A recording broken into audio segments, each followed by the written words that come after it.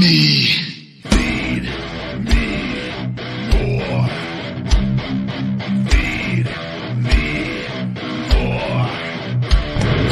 Feed me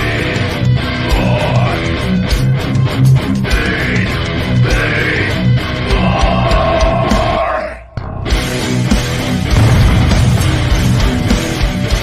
The RybAxel Show starts now. Welcome to the RybAxel Show. I am your host, the big guy, Ryback. Happy Monday, ladies and gentlemen. Streaming live across the board. Instagram, the big guy, Ryback22. Twitter Spaces at Ryback, where you guys can join this show, be a part of this show. Thank you to all of our loyal Twitter subscribers. Not necessary, but that list is continuously growing. I follow back everybody who follows me or subscribes to me, I should say, on Twitter. And I was denied that for years. For the last year, whatever it was available, they wouldn't approve me. And then they approved it not long ago. And it's good to see you guys subscribing and showing your support. And my way of saying thank you is following you back and trying to interact with you guys as much as possible when I see your tweets on the timeline. So thank you very much. Ryback TV guys, you are the co-host of this show. The ebb and flow of this show goes where your questions goes: health, fitness, supplementation, pro wrestling, sports, and anything and everything in between. This podcast is available on all podcast platforms. iTunes reviews are greatly appreciated. We're continuing to climb up the charts.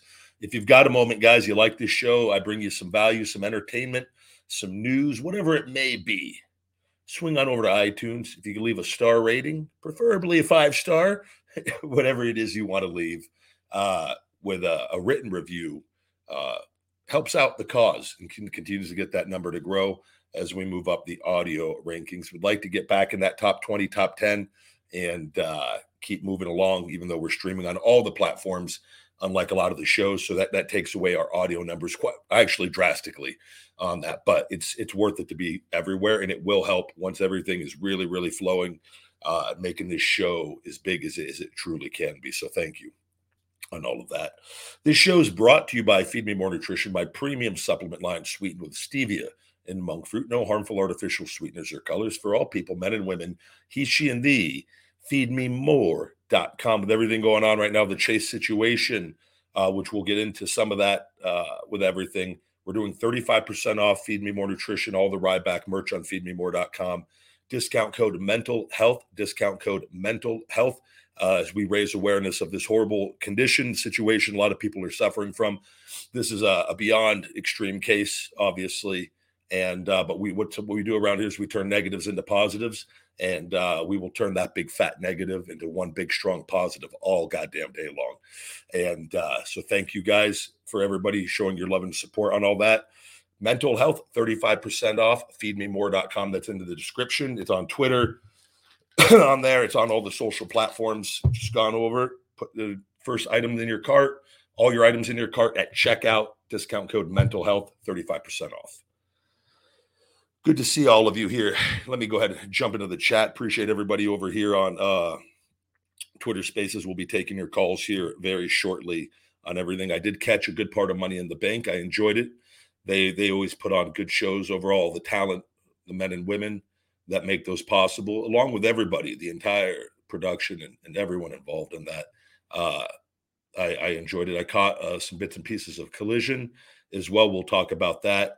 And if you guys have any questions on any of those as well. I'm great weekend here. I took the week off last week with everything going off weight-wise and cardio. First time I've probably taken a week off of cardio.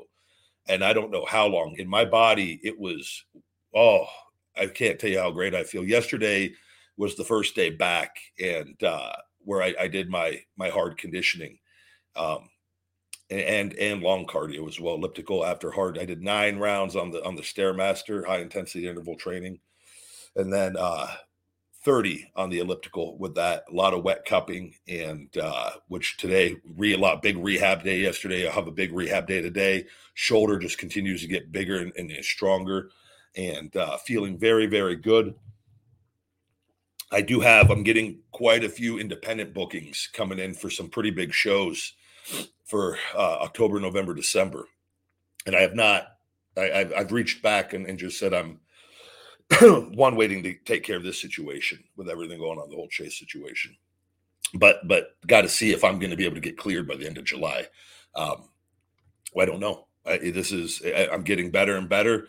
I've just got to get this one piece to release on my trap in my scapula. That wet cupping continues to just drain that area.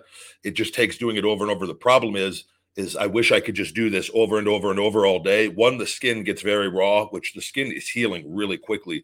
I can go really intense one day. It'll be completely black and blue. And within one day, it's already lightened back up. And then within 2 days, it's pretty much healed. And I'm trying to change areas, but there's a few areas that are really, really heavy still.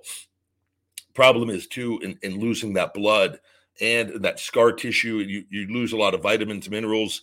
You lose the amount that I'm doing it, that I have to do it. I lose a decent amount of blood, so I have to time this out.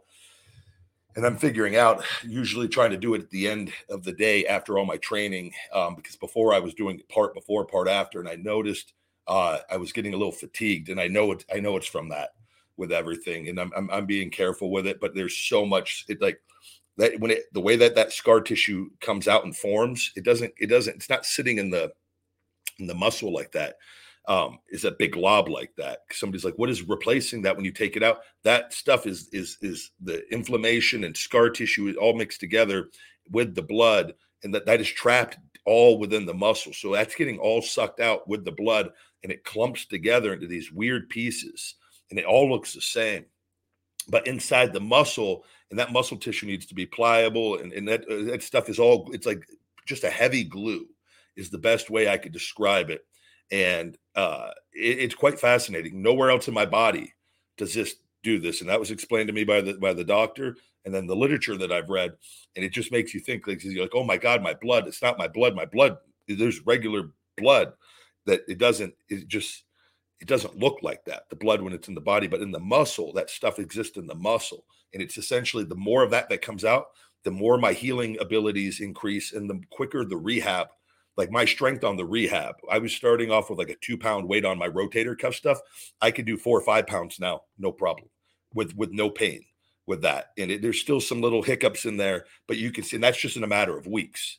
So I just got to continue to do what I'm doing, and the stability, even if my shoulder is never 100%, as long as I've got the stability, we're good with it. And that's the big thing in getting rid of that tissue. So that scapula that's holding on the rhomboid and trap, that tissue's all connected, and it needs to just release, and then everything's going to be mechanically really smooth, and it's already a million times better than it was. It's just a matter of doing the right thing. This is the toughest period.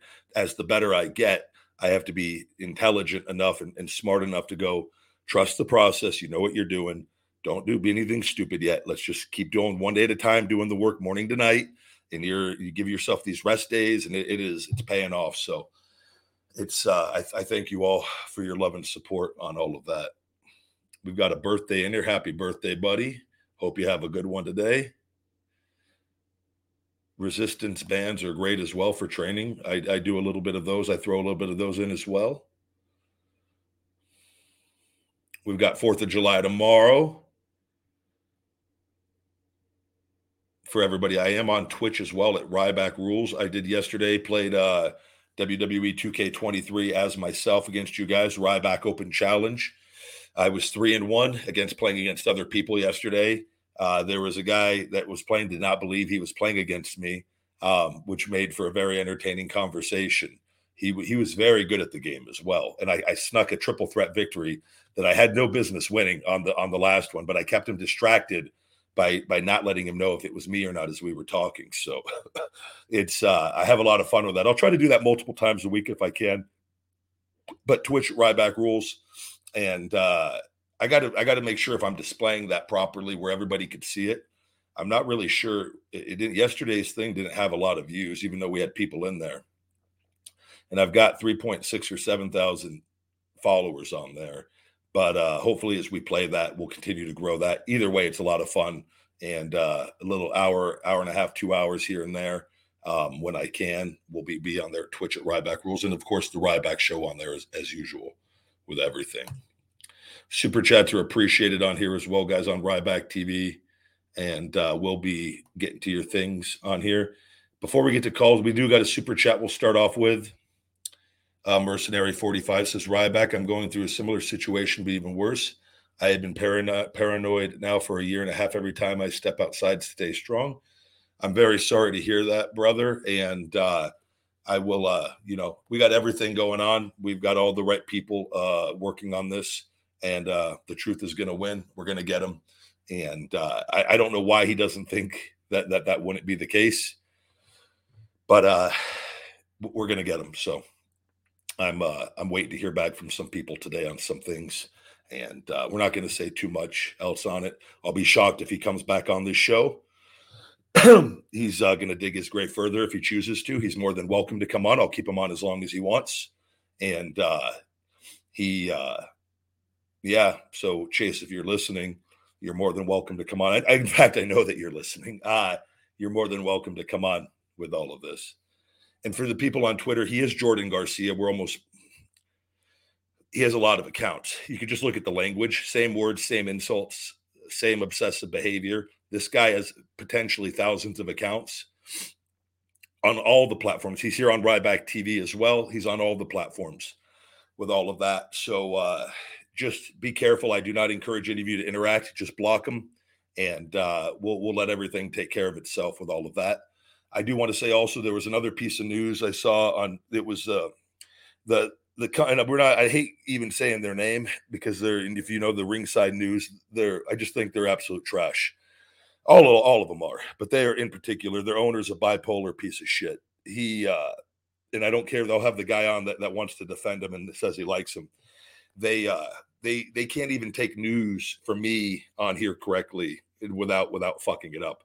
They put out another false piece that me on the WWE, that WWE threatened my career, which they did. They threatened to fire me, but it wasn't over a lawsuit against WWE. It was a malpractice suit against the Dr. Herskovici, which I mentioned straight up on here multiple times.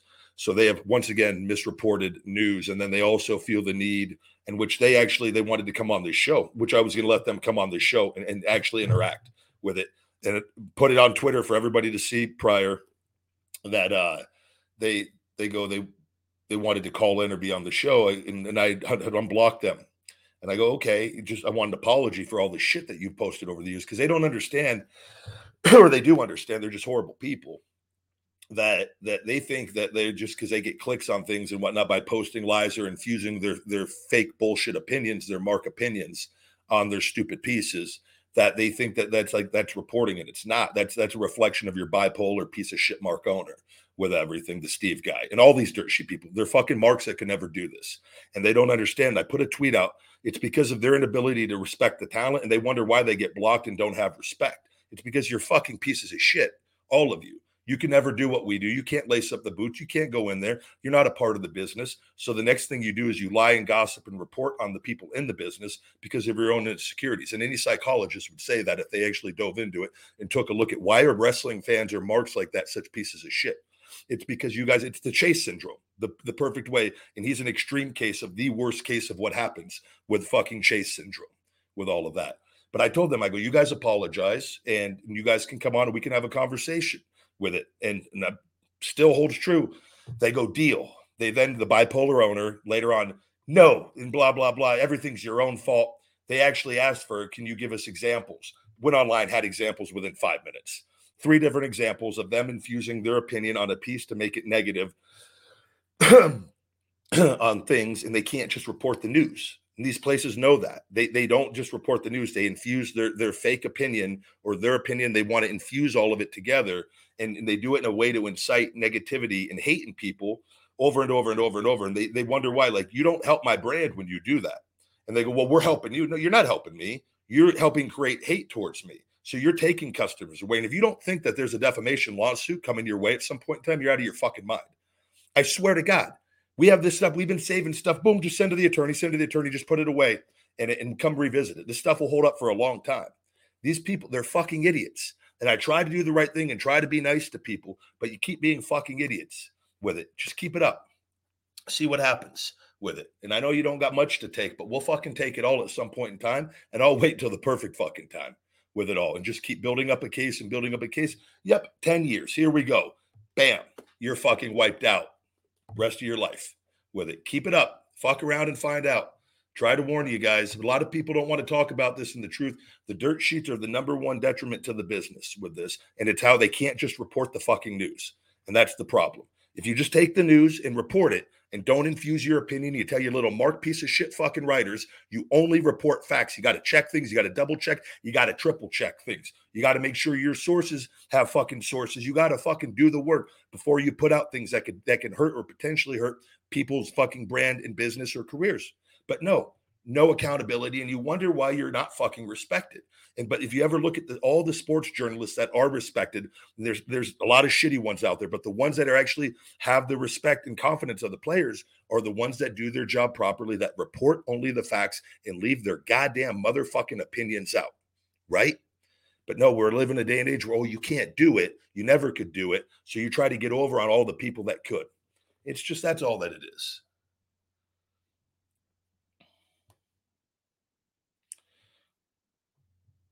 We got another super chat here before we get to the Twitter Spaces. How you doing, big guy?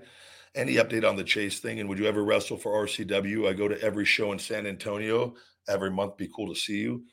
Yeah, I've never heard of, or off the top of my head, don't know what RCW is with that.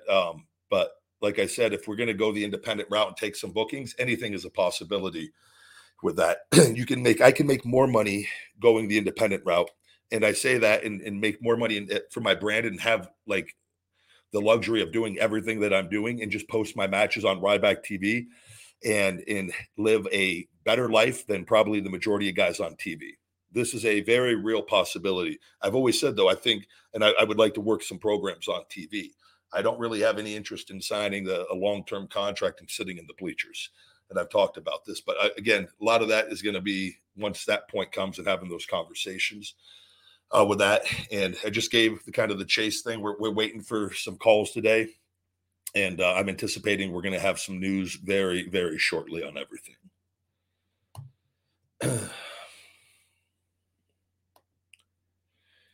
The Blazing Kitties. Hi, Ryback. Feeding Time McDonald's Grimace Meal. That's on the channel already, brother. That was a couple weeks ago, 2-3 weeks ago on there. Yep, the other JG says you compliment Brock all the time. They said you gave a rare compliment. And I actually compliment Vince on things that he's done over that. I think I'm one of the few that, even though despite having personal issues with a couple people or a few people, I can still talk about the good qualities on different things. And if you listen to the show regularly, you know that. But these people, what they do is they try to set me up in a negative light every time with that. And there's a reason for that. That's all with everything. So. But that ringside news is they've put out so many lies over the years on things, as well as infusing their opinion in a very hateful, negative way. And even on that last piece, they have to do a thing. They have to bring the Vince McMahon thing into they try to get people to feel a negative way about me any way they can before they actually go into the article. And I could point this out time and time and time again. That guy, the Steve dude, he knows full goddamn well that's a reflection of his poor mindset. And that is all that is. And these guys, they want to go out and apologize for the things. They're welcome to come on here. They are going to get tore apart. And I can do it just talking to them. They're going to get torn apart over and over and over again. And it'll rip away they don't have any credibility to begin with, but people are going to see. It's like the Busted Open. You guys saw everything. You saw Mark put out, you want to know Busted Open? They have my number. They have not reached out to have me on the show. You know why? They know the truth is going to be spoken. But Mark put his front out there. Oh, I'm all for this, guys. Nothing. Still waiting. Just letting you guys, not one place that I've said, let's have a conversation after all their bullshit, are willing to do it, because that should tell you guys, it should tell you everything going on with it. So, all right, let's hop into the show, get going today. We've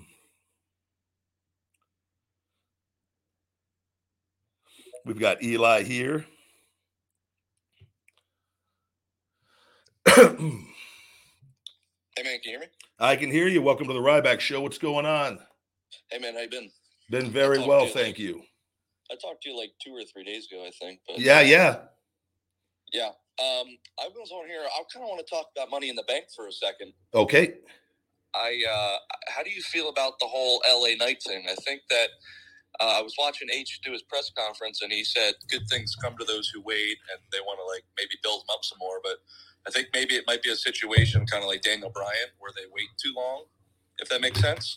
Happens all the time, yeah, where if you don't strike while the iron's hot, then it doesn't mean it. They did that with Braun. Remember when Braun Strowman was red hot early on? Yeah.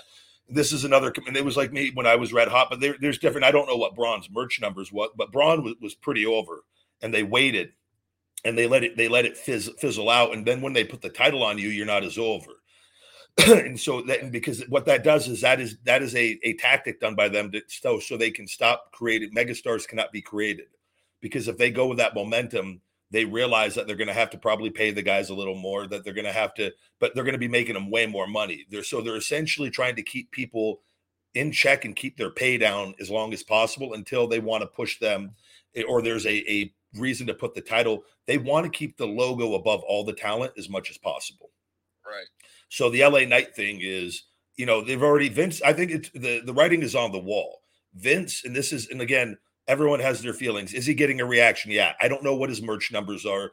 I don't know what his ratings are coming in at, if he's getting top ratings for the company at being on, but he's getting a reaction from the crowd one way or the other with his stuff. And he's entertaining, whether you think he's ripping off Stone Cold or The Rock, which I do think there's a very, very strong case for that on that. I do think there's some really strong things that resemble that from the things that he's doing, but he is also a bit different in other areas as well.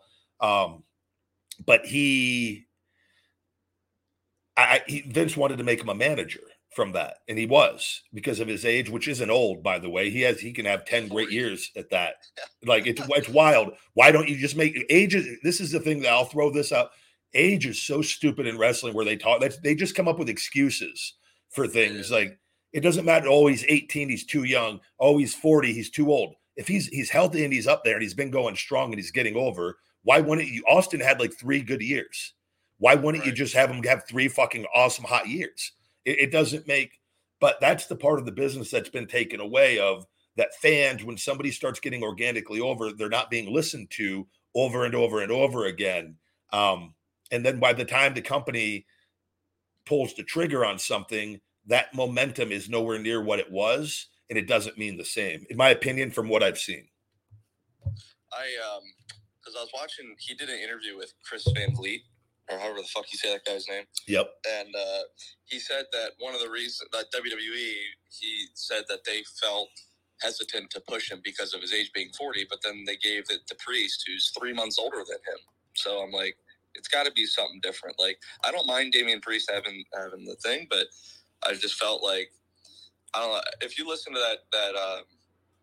that pay-per-view, he got the biggest reaction out of anybody, more than Cody, more than Seth, more than anybody. I don't know. I think Cena blew his reaction out of the water. I don't think Cody's was I think LA Knight's more than Cody's, yes. As far as that, I think, but I think Cena had the reaction of the night. I forgot that he was on there. Yeah, but he wasn't wrestling. He's not a regular, so there is kind of, you know what I mean. That's if you're going all the active competitors, he was a surprise. So I will say you're correct on that. With as far as Cena's not a regular there, but no matter what, he had one of the best reactions of the night, right? Yeah. I mean.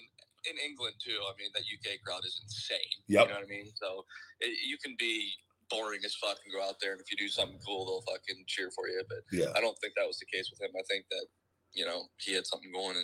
And then at the end with Jay pinning Roman, I don't know how I feel about Roman taking that pin. I understand that Jay was the first one that pinned him ever, and now he pins him 10 years later. But I didn't think in a tag team match that was called for him to take the pin there, because you build him up for 3.5 years of, nobody can beat this guy, and then he takes a pin in a tag team match. I think the right person pinned him. I just don't think it was the right match to pin him. Yeah, 1-2, before we answer this, the Damian Priest winning the Money in the Bank, I completely understand that call. He's had an absolutely phenomenal year, everything with Judgment Day, and I think I think overall people understand that, and that there's some other plans. So LA Knight, though, he can get back on the track like that. He had a great showing. he's not getting buried in the sense of if he starts going out there, not getting an entrance, getting beaten 2-3 minutes. Now you can, they start taking away his catchphrases. Now there's something. He starts getting the Dean Ambrose treatment. Yeah, they start stripping everything away, and then then we can look further. But if they continue to build him, give him TV time, there's no issues with that. But you do need that momentum. It's like Cody. Cody's nowhere near that, even though Cody's still being featured in things. He's kind of going on side missions now, and he kind of has to with the way everything. But that WrestleMania was the peak of everything, I would say, and it's gone down since then.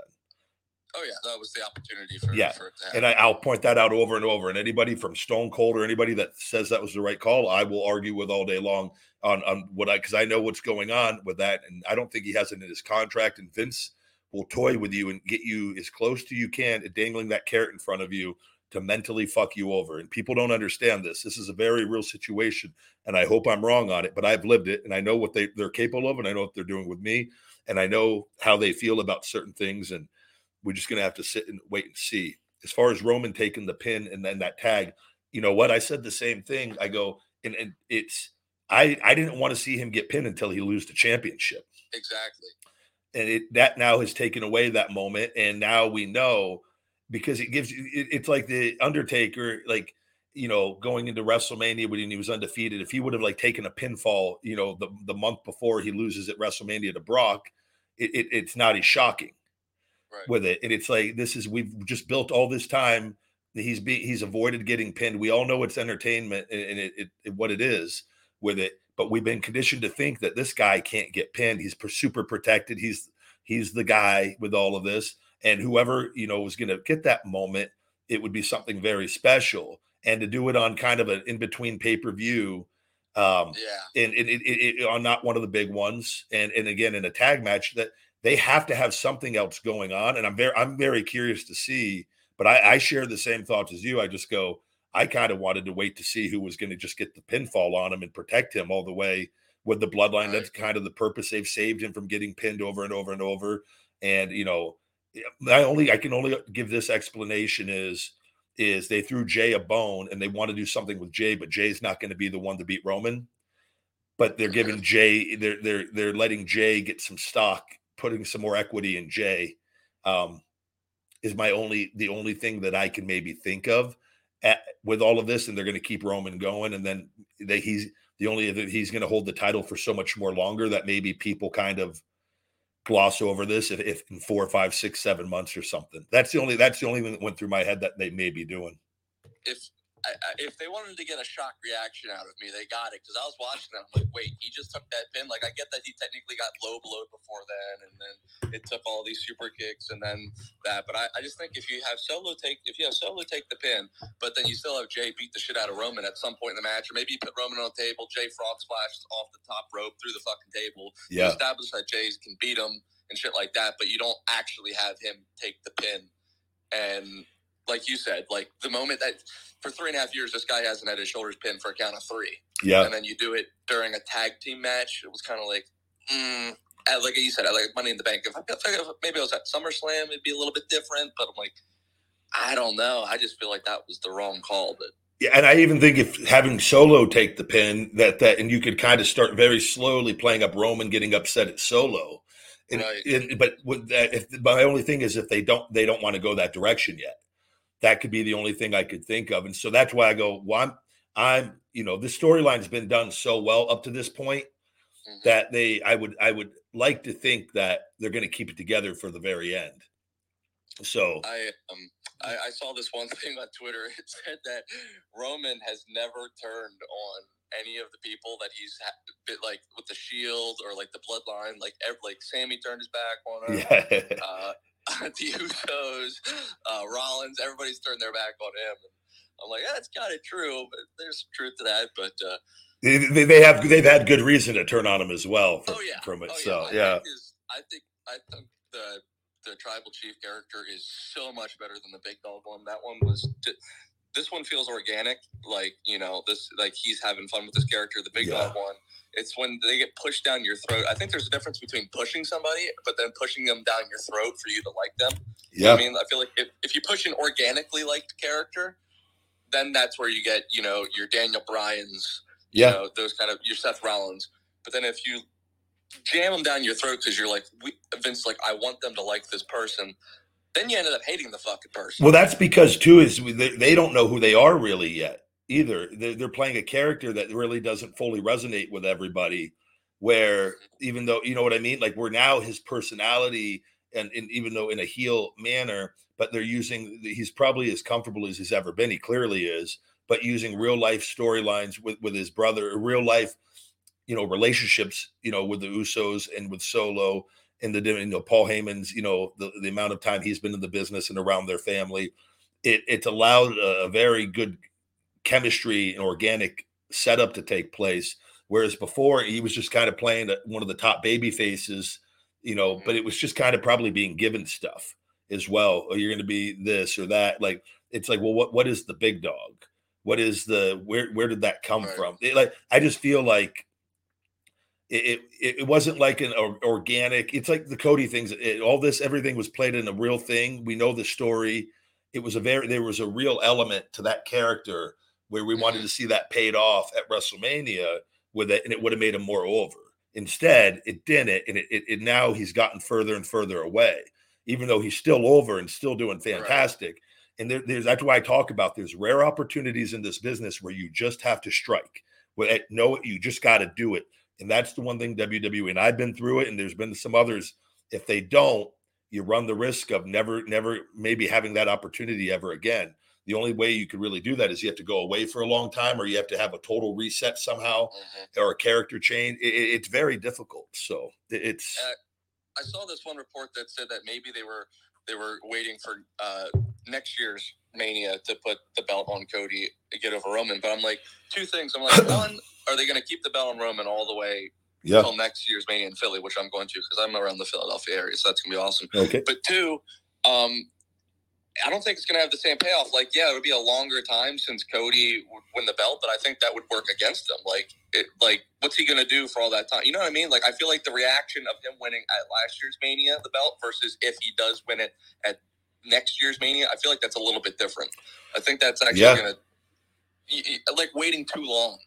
And it's just a matter of the staying healthy. You need so many things to go right on that as well. And it's the company. We've seen Vince cool off or somebody else starts getting hot, and it's just it's a very difficult thing that, in my opinion, I said to go, if I was in that position, I want to pay that off as quick as possible because the story's already there. Everybody already understands it. I just came back from a major injury, Cody with the pec tear, and comes back and shows that he can go and wrestles like a full schedule all the way up to that. Like, I want to have as many championship reigns as well. I don't want to have to go another year of my career with no championships. As far as if I'm being used as one of the top guys, I'd rather, have that run and then be able to then go have another run as it with, a US champion or an IC champion at some point, then go maybe the world heavyweight championship, et cetera, et cetera. Like, now it's just kind of like, he did the deal with Dominic. That was great. Probably going to revisit Brock at SummerSlam. That's the talk, but it's like, it's just a lot, man. I just think I think it was the right time in it, but the Roman storyline, obviously is the top priority. So I think they're the kings of giving the fans what they want at the wrong time or in the wrong way. Yep. And then it gets perceived as they then when it gets a negative reaction, they're like, oh, well, I thought this is what you wanted. And it's like, well, you either waited too long or did it the wrong way, or it's like. And they know this. They know this very well, by the way. I was going to say, because I feel like I'd be watching some of that stuff. I'm like, how is this not obvious what you should be doing here? And then it's like the complete opposite. And it kind of agitates me where I'm like, how is this not, how are you getting how are you $1 billion company and you pay all these writers and everything, all this amount of money, and you don't see this? Well, they're $1 billion. They're worth what they're worth because they pay their talent absolute shit, and they've learned to market, and they make money on all the back end of things with all these other deals and merchandising deals, and they give the wrestlers such a horrible shit percentage. That's why they're as rich as they are. They've just completely fuck over talent over and over and over again with it, and people. You can look. I understand you want to push certain people. It's all about politics and who you know and whatnot. But this business, in the best times of this business, I can tell you, and this is my opinion, but do you want to know why the Attitude Era worked so well?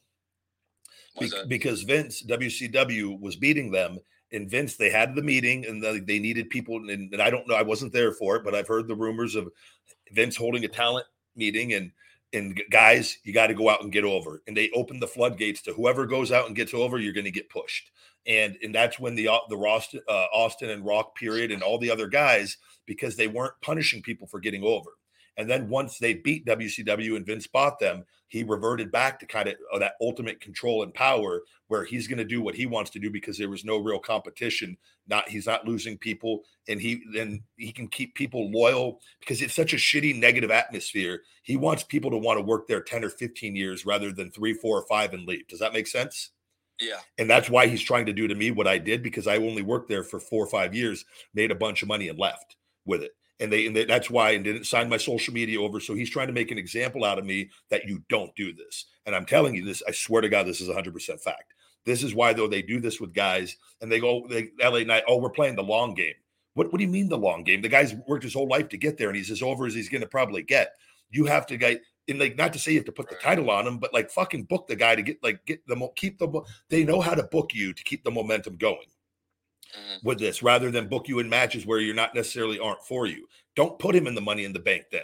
Put him in matches where he can continue getting over. Book him for a U.S. championship run. Do something where that momentum. Gunther, he's had the IC title for a long time, and they're continuously building him up, right? With it. So, but Gunther doesn't get nowhere near the reactions of an LA Knight or anything like that. But he's worth more, though, because they've invested in him for that time and whatnot. But so that they know what they're doing on all of this. But like they say, they like to keep you there.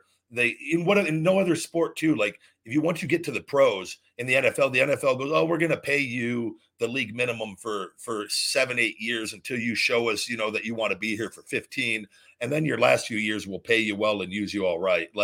But that's what WWE does to the wrestlers to try to keep them there as long as possible with it, rather than let guys. But if they don't realize that if they just improved the work environment and paid everybody what they're actually worth, people would want to stay there even longer.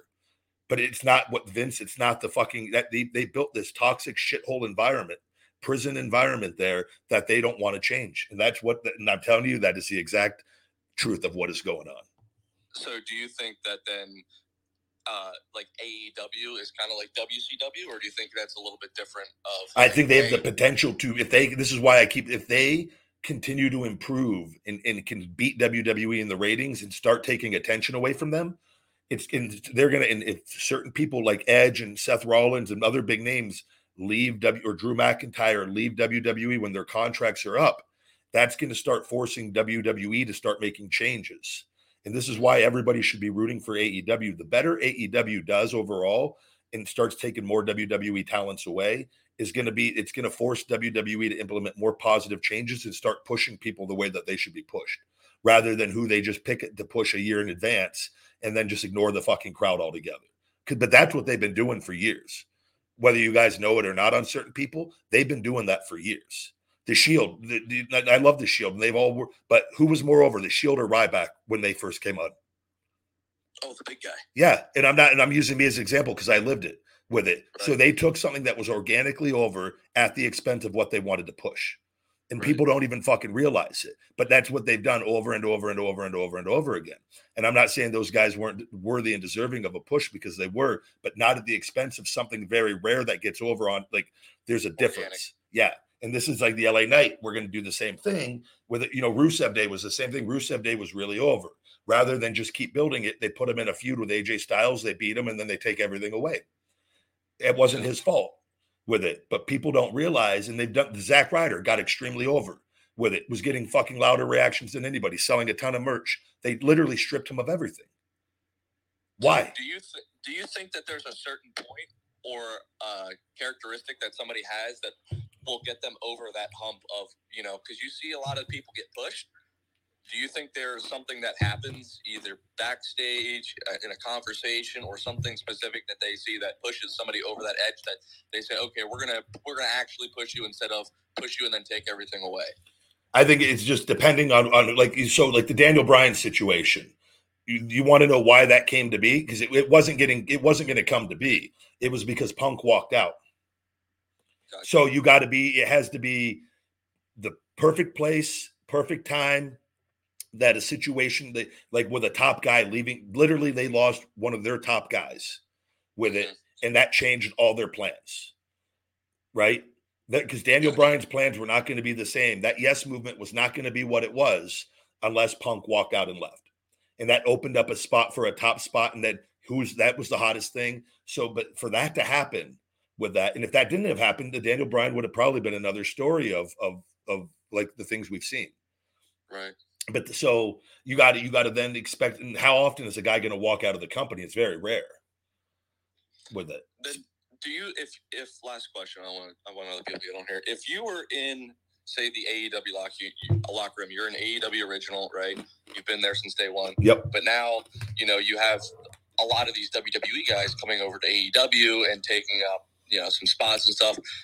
Do you think that creates any conflict in there? Kind of like on the same page, kind of like your thought on the whole, I know it's been a couple months, but now he's back to CM Punk and Young Bucks. Yeah. Altercation after the media scrum.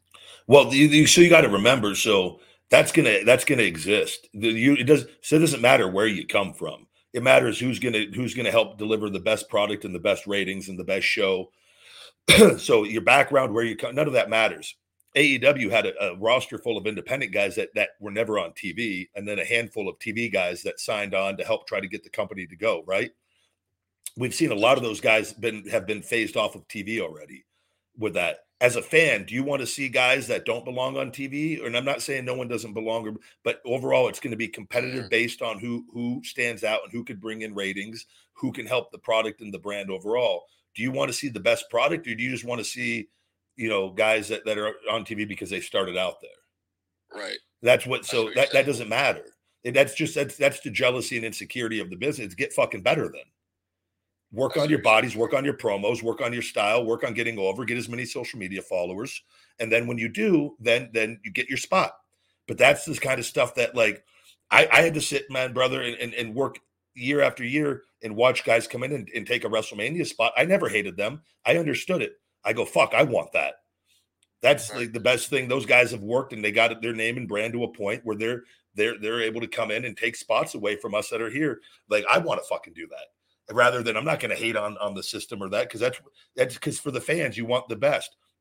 Yeah, Sting should be able to come in and take a WrestleMania spot. He's fucking Sting with it. You're right. So I just think that's just anything competitive. It's like, you're the starting Ezekiel Elliott for the Dallas Cowboys, and you're getting paid all this money, and fucking Pollard comes in and he's the backup, but he's performing better, and should Zeke.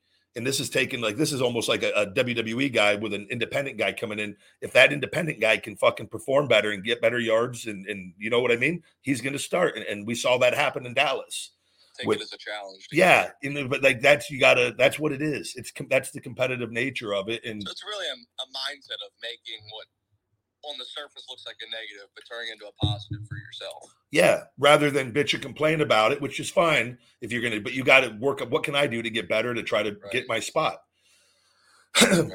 That it's not easy, man. That's why getting a spot in pro wrestling is very difficult, and that's why we see guys. And I never wanted to leave, and when I was injured, and you don't want to lose your spot because it's very difficult once you get one and get a good one. It's very difficult, you don't want to give that up. So.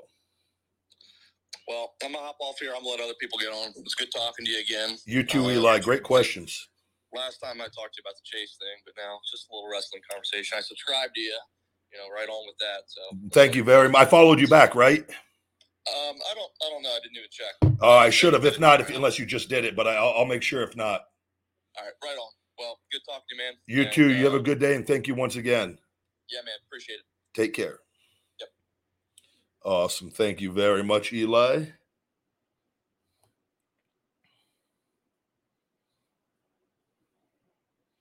Someone is saying Stephanie works under Endeavor now. Is it because she no longer wanted to work under Vince, or is she positioning herself to support Vince or her Triple H more? Well, Endeavor owns the company, so any position that she takes, she's going to be working for Endeavor, not for Vince. So that's all that is, if that's the case. What do we got? Don McGuire.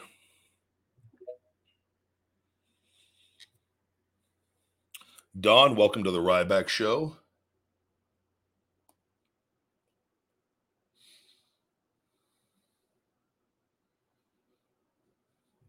Don, you just got to turn the speaker on the bottom left.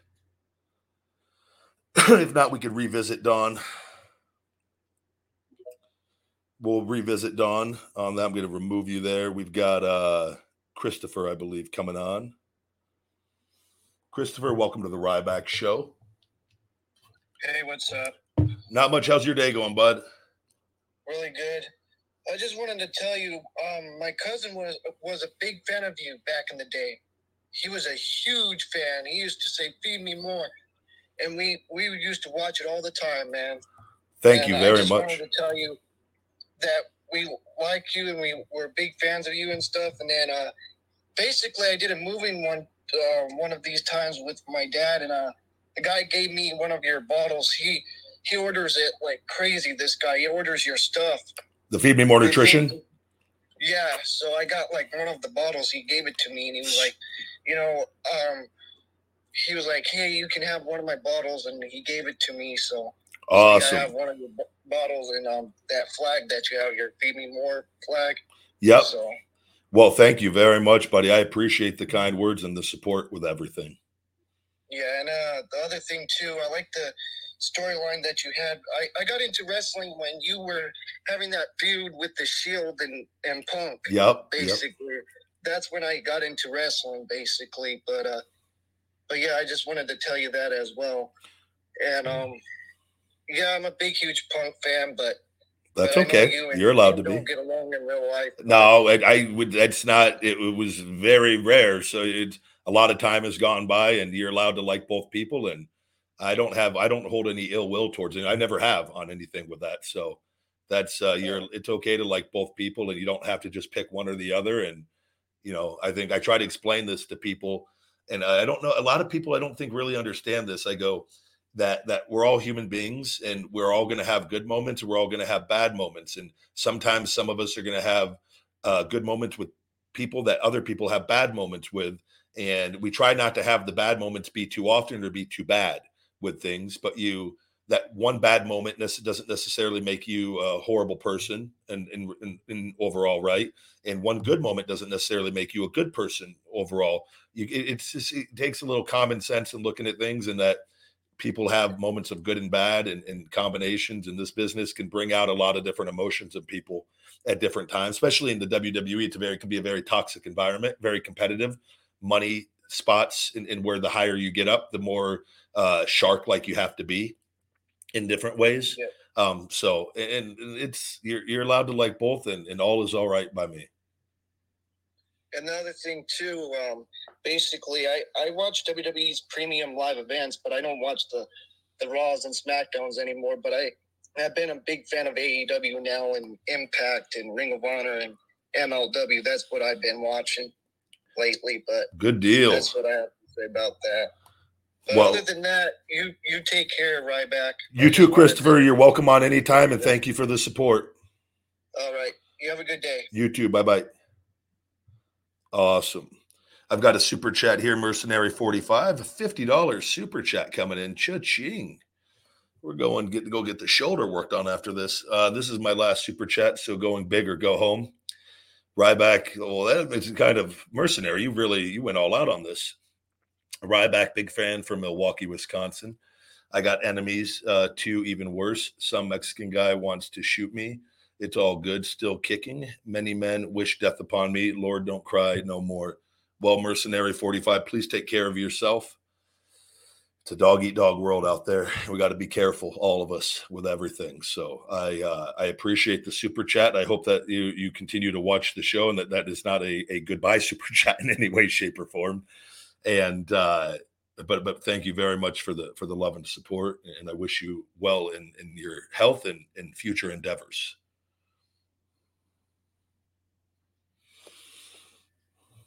All right, let's see here what we got going on. Megan, good to see you. Another Twitter subscriber, follower on all the accounts. Seeing if we got our buddy Chase in here watching on anything. I don't see. It's possible he creates so many different accounts, so we never know what he could be listening as. Let's go Direxify. Hello, hello. Welcome to the RybAxel Show. Hey, good afternoon. I just had a quick question. Well, first of all, I wanted to say big fan. I was in the Thompson Bowling Arena in Knoxville, Tennessee, when you came out as Skip Sheffield, and so I was telling everybody that you were one of us, a good old country boy. I remember that. I wrestled Chavo Guerrero, I believe, right? Dark match, or yep, the dark match before the show.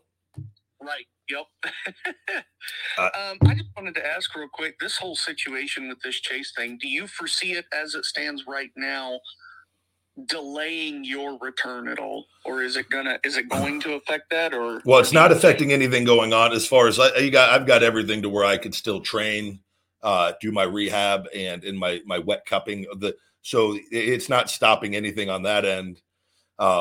I just used it last week. Obviously, I took a week off of the training because I realized how busy I was going to be on phone calls all day, and it was having to get this a lot of information, a lot of different statements and different things, and having to go over this whole history of things to from Homeland Security to the fraud investigation to the FBI, with everything going on, and multiple other people, the police department, the detectives, and then communicating things back and forth all along the way. As far as that goes, I do. So what's going to happen is once he is known and we know where he is, he will be arrested. And then they will be tracking him, which he will be watched full time, even if he's able to get out on bail, which I'm not for sure yet on all of that. But he's going to be tracked. But he's going to be facing state and federal charges. He's going to prison for a minimum of probably 2 to 3 years minimum, most likely much more with everything. We're waiting on some stuff from Twitter with everything, and they have not been helpful at all. Twitter, and I will say that this has been very frustrating, the position they put me and my family in, by not working with the FBI like they should be. But we'll wait and see on this. So I think that to answer your question, no, in the short term. Now, if this keeps going on, and then, it's going to make things, I'm going to have to make some adjustments. What I'll probably end up having to do is I'm going to say no, because if once I get cleared and say I'm able to get everything together that I want to get together to make a return, I would then just make sure that I have private protection at the home full time, so that I can leave and do my deal, if that makes sense. Oh, yeah. So sure. I won't. I'm not going to let it on that, but I don't think it would, and I think he's on borrowed time, regardless. With all of it, I think I'm going to go on a limb and say this week he's going to be arrested. That's good. It's just a shame that somebody's jealousy and pettiness, and let's be honest, most likely mental issues could potentially, really affect and put a damper on what we're all hoping for, I would imagine. So, well, it's scary too. What you guys got to understand, this isn't just him deciding to reveal himself, which he did the week and a half, 2 weeks ago. Whatever, he chose to reveal himself, and he willingly knew everything that he said, and he repeated that over and over with that, and again, giving up public information, the private information over the show of me and multiple people, and stating in detail of what he was going to do to torture and kill and murder my family, dogs and friends, and myself. I think over and over for hours. This is this is absolutely fucking crazy. Like if for whatever reason, say that he was able to act on all these things and Twitter has handled this the way that they have, just say that he was able to come and do this, and then me and my family got murdered. That's going to be the most horrifying fucking phone calls ever. Yeah. Right? Yeah, this is not like a joke in any way, shape, or form. But this guy has been stalking me for 12 years since all of this, and I could all over a quote unquote dirty look that he can't understand, that he doesn't even know if it was a dirty look, but he was then in say that it was whatever a dirty look while I'm on crutches. In his mind, he was justified in calling me and threatening to kill me. That's how he thinks with this. So this is the level of crazy we're dealing with. He has made thousands of accounts in that time, harassing me and slandering my name, all this bullshit, trying to get people to hate me, talking to himself on all his multiple accounts, dude, for like 10, 11, 12 years. And then he finally has felt comfortable coming out and saying, you know what? It's been me. It's been me all along. with it. And I know it is because I could tell the things that he's talking about are things that I've had to block on account after account that I thought was so fucking weird. And I just go, what the fuck? And it's the same fucking person. And he spams the YouTube chat over and over where he's blocked and he just has hundreds of accounts ready to go. So this guy has devoted his life to being obsessed with me and wanting and to say the things that he said. This is why the FBI, they are treating this so as far as like this guy is like they could figure this out. Like he's most likely a huge detriment to society and he needs to be like, and it's something has happened in his life where he's finally just said, fuck it. And he's like, but he's mentally off. He's always been mentally off with it. And so, but I could tell you this, he's nowhere near as smart as he thinks he is. I can tell you that for a fact with all of this. So I think it all comes to an end very soon. Yeah.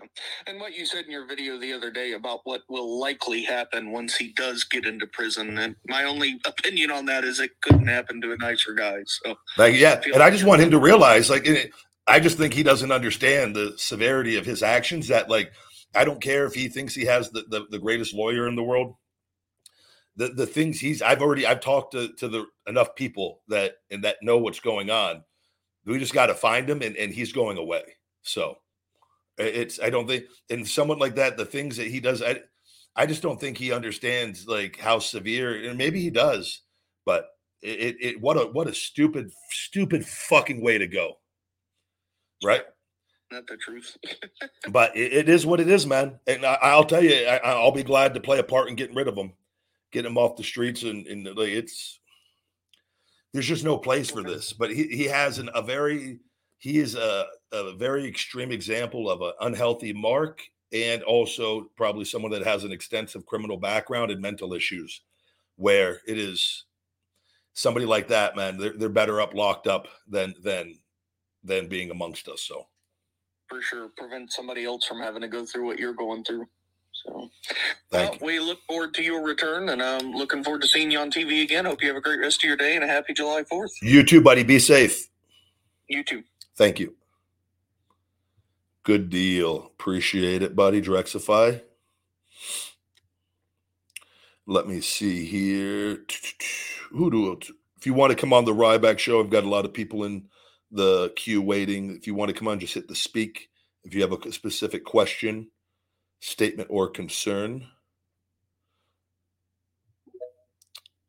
Rapaper.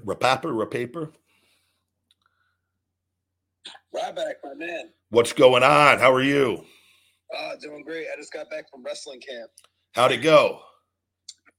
It was great, despite that I tore my bicep and my roommate actually broke his leg.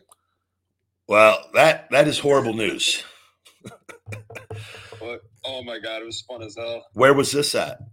This is at the College of New Jersey. It's in Ewing, New Jersey.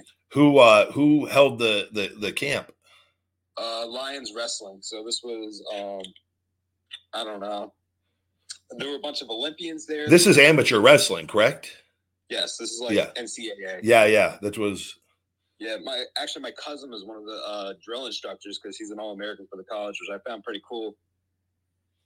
And oh my God, it was amazing. It was 2,000 kids there. That is how did you tear your bicep?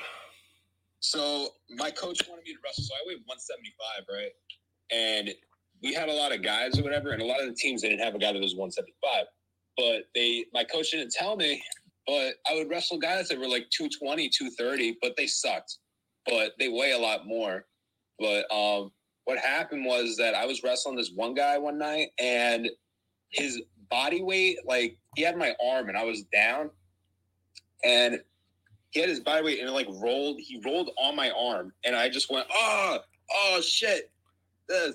And I couldn't use my arm for the rest of that night. And I had to wrestle the next day.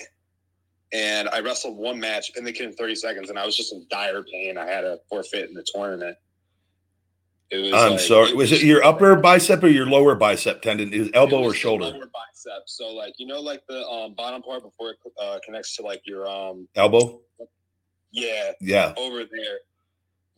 Was it the bottom left hand or bottom right hand side? The other side of the elbow. Yeah, like on the top, but is it like on the left side or I guess it depends on. Going towards the chest. If you're. Yeah, I know. I'm just trying to see where the insertion is down there on the whether it's the inside of the arm or the middle of the arm. Because I've done my upper and my shoulder, and that's kind of on the upper left-hand side. So this would be like the bottom right-hand side. Okay, that's what I was looking. All right. Yeah.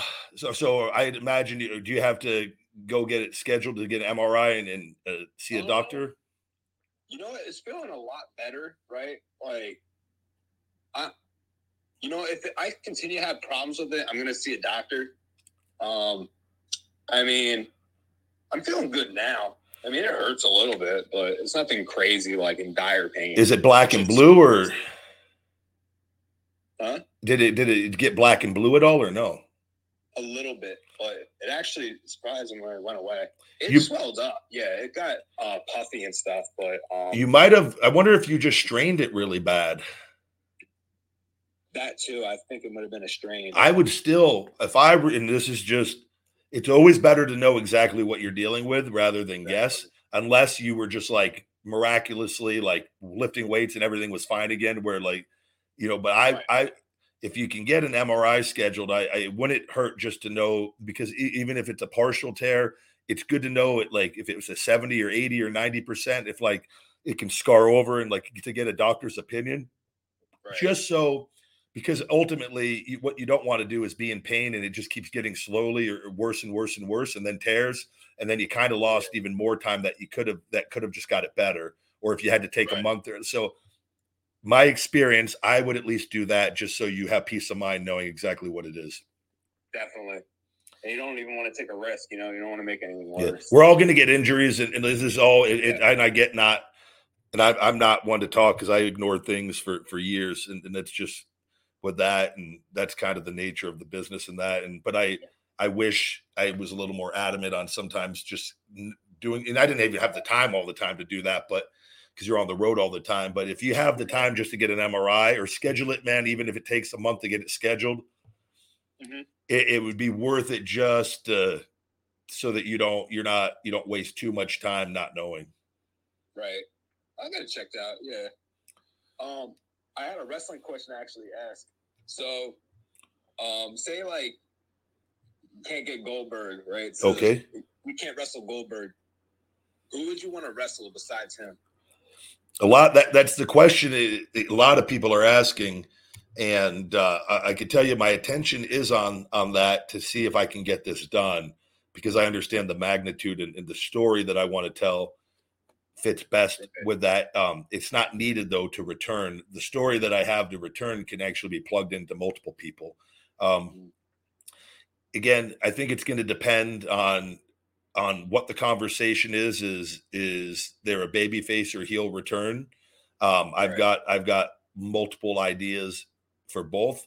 I will say there's a lot of people in AEW that I think could be fantastic matchups, one in ring and storyline wise. Wardlow and Ricky Starks being two of them. So those are something that if once cleared, I think those are going to be the if Goldberg is not available or whatever, those would be the first two names I would bring up. Now they may not be the names other people will bring up. So that's where that would have to be. All that would have to be done in private. But I have no problem sharing that on my end because it's not really giving away anything. Other than I like those two guys, Ricky, I know, and just saw him at WrestleCon, had a good conversation. Wardlow, I've never met, but I like everything he's doing. Me and Arn always had a good relationship, great relationship, I would say. And I like that Arn is with him, so I could see, and Arn's always spoke very well of me, so I could see that being a good. I remember. Oh, continue. No, I can just see that being a good possible return matchup at some point. There's also too, like what people, I'm also looking because with some of the indie stuff that is coming in,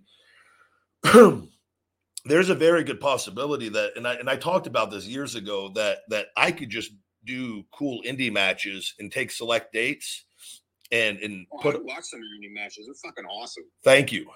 And I'm not against that in any way. Like there was a lucha show they're going to run the LA Coliseum or Dodger Stadium. I got to get back. They just sent over one of their creative ideas. I want to shoot something back for a November show, like doing cool specific gigs, man. And now that I'm healthy, it's not the creative. Like, we know when I did the independents when I left WWE, it was, I'm very honest about this. It was to make as much money as possible because I didn't know how much longer I was going to be able to go to feed me more nutrition to make sure that was successful. And it was pick smaller opponents. It would go out there, go as hard as I could, work as smart as I could, but give people everything I had still. But I wasn't worried about trying to create buzz on the indies. Whereas this time around, it's coming back to that would be one, of course, you want to make as much money as possible, but it would be to get as much buzz as possible creatively and I've always felt very good about my creative instincts in the business that I feel like and so it would be, I would like to do things like, I'll give you an example, that lucha show, and I'm going to message them back. I would like to do a 2-on-1. It's going to have a very strong Mexican fan base at these shows where they anticipate a very large crowd.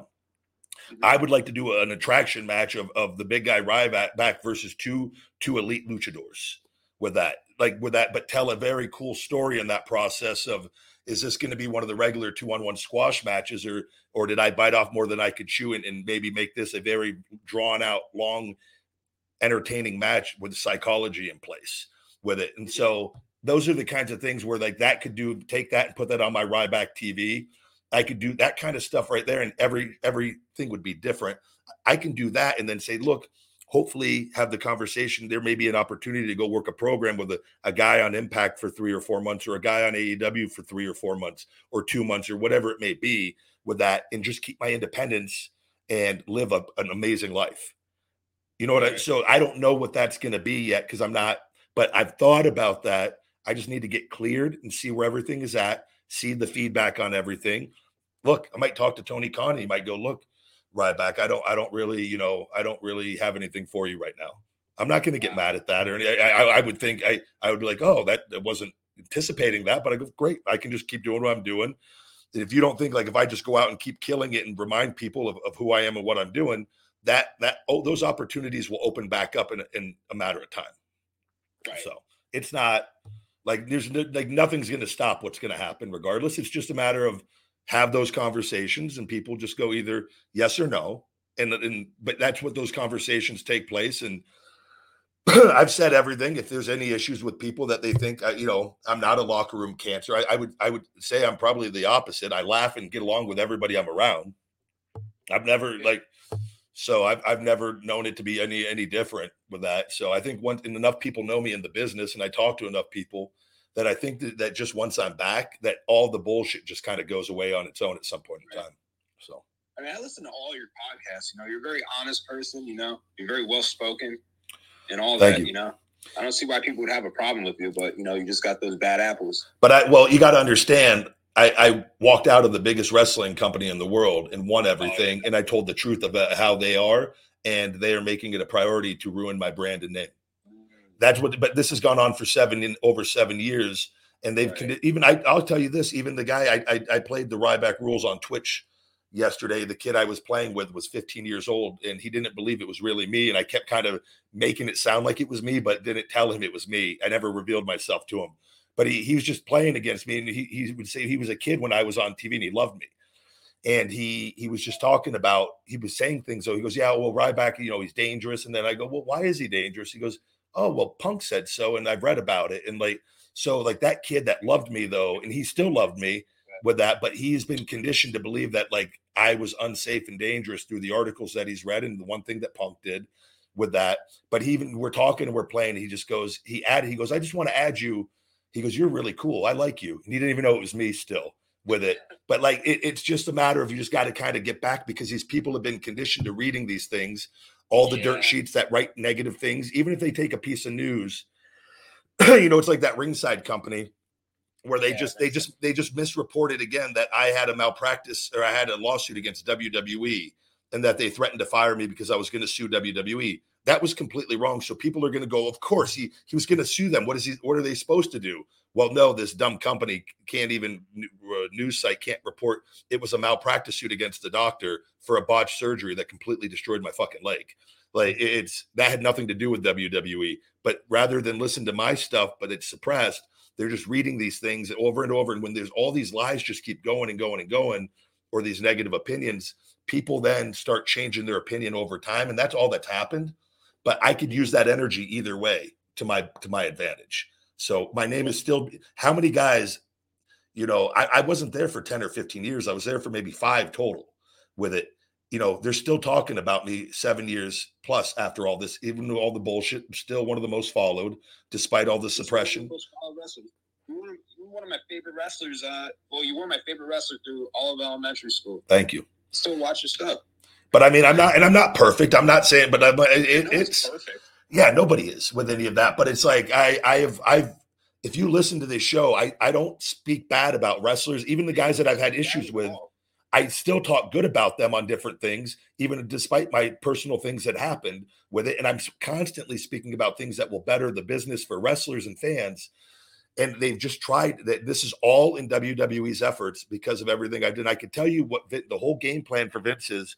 He wants to make it where I can't, he thinks he can prevent me from getting hired or doing anything. And he thinks he could dry me out where I have to go crawling back and then he could fuck me over when I go back. What he doesn't realize is I'm never going back to there. I'm going elsewhere. Now that option exists. And even if I can go on the indies but that's where they go, well, we're going to suppress all his social media. I'm telling you, I've got people working. They're going to get busted on this at some point in time. Oh, you just got well, you know what? You're very, very, very, whatchamacallit. You don't stop fighting, You can't. The moment you stop, you lose. They win. Exactly. And that's the one thing that he underestimated on all of this. So. Well, I'm glad, though, is that you don't give up, that you got to understand that, you're a true fighter. Thank you, brother. You got to be, man. I'm glad you guys can see I appreciate all the support with all of this. And it's just not right, the things that have gone on. And I just like good people. I don't like bad people. I think, we all can get along much more than we fight and bullshit over and all this stuff. It's just, exactly. I just don't like evil, bad people, man. People just have to have, more love in their heart. They got to stop fighting, Yeah. And that's one thing that I've had to be very conscious of with all of this and I think it's helped me, though, realize what matters in life and focusing on the things that I can control and not getting overly stressed over the things that I can't, despite them making me angry at times with it. Right. But I think it's allowed me to be in a much better place mentally over something that could have, really destroyed me. So but I get angry just like everybody else and I see what's going on different things. And, it's allowed me an opportunity to work on my patience and I think to prove my mindset on everything to people that hopefully when it's all said and done, it's just going to be overcoming that. It's going to make the story that much sweeter when it's all said and done. Right. That the gimmick's not a gimmick. It's my personality. It's your personality. Yeah. And that's something that I think will make me even more popular and because people will resonate and understand that I'm not just playing a role. This is this guy's personality that made it onto TV. And that's the difference. So, but I appreciate the support and man, and I can't thank you enough. Hey, no problem, man. You were my hero ever since I was like 6, 7 years old. Nah, 6. But you still just keep watching and you still keep up to date with what they're doing. You still I still see what you're doing. I still like what you're doing. I still like what I see, whatever. Thank you, buddy. So, and we'll get that arm healed and keep working hard and keep going after your goals and putting your attention into that and inspiring other people because you're going to have the opportunity to also do so as well. So thank you, RybAxel. I'll see you soon, buddy. All right. Take care. Good talk. Thank you, big man. Awesome. I love talking to good people and good luck with everything wrestling. You know what work is if you're an amateur wrestler. That's probably one of the most difficult things in the world, the training for that and the competitions and the weight cuts. And you've got to be mentally and physically very tough to do that.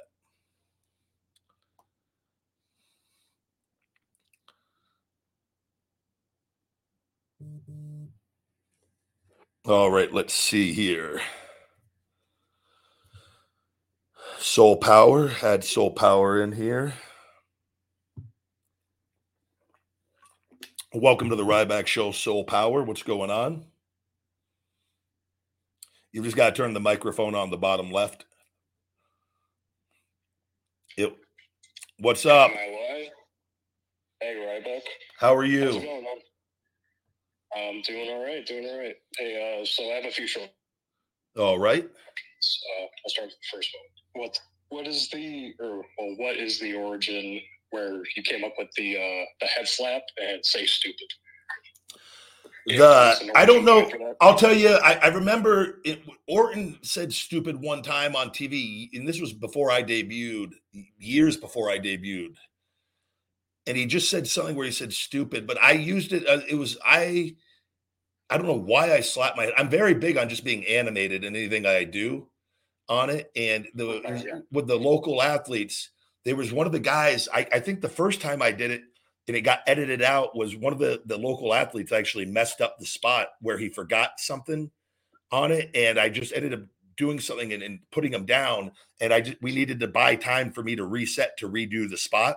And so then I just boom, boom, boom, stupid in that. And then in the crowd like laughed and then reset. And I think it was on a SmackDown where I was able to redo the spot with him when we did it right. And it got fixed and it got edited in. And he didn't mess up horribly. It wasn't anything like really bad.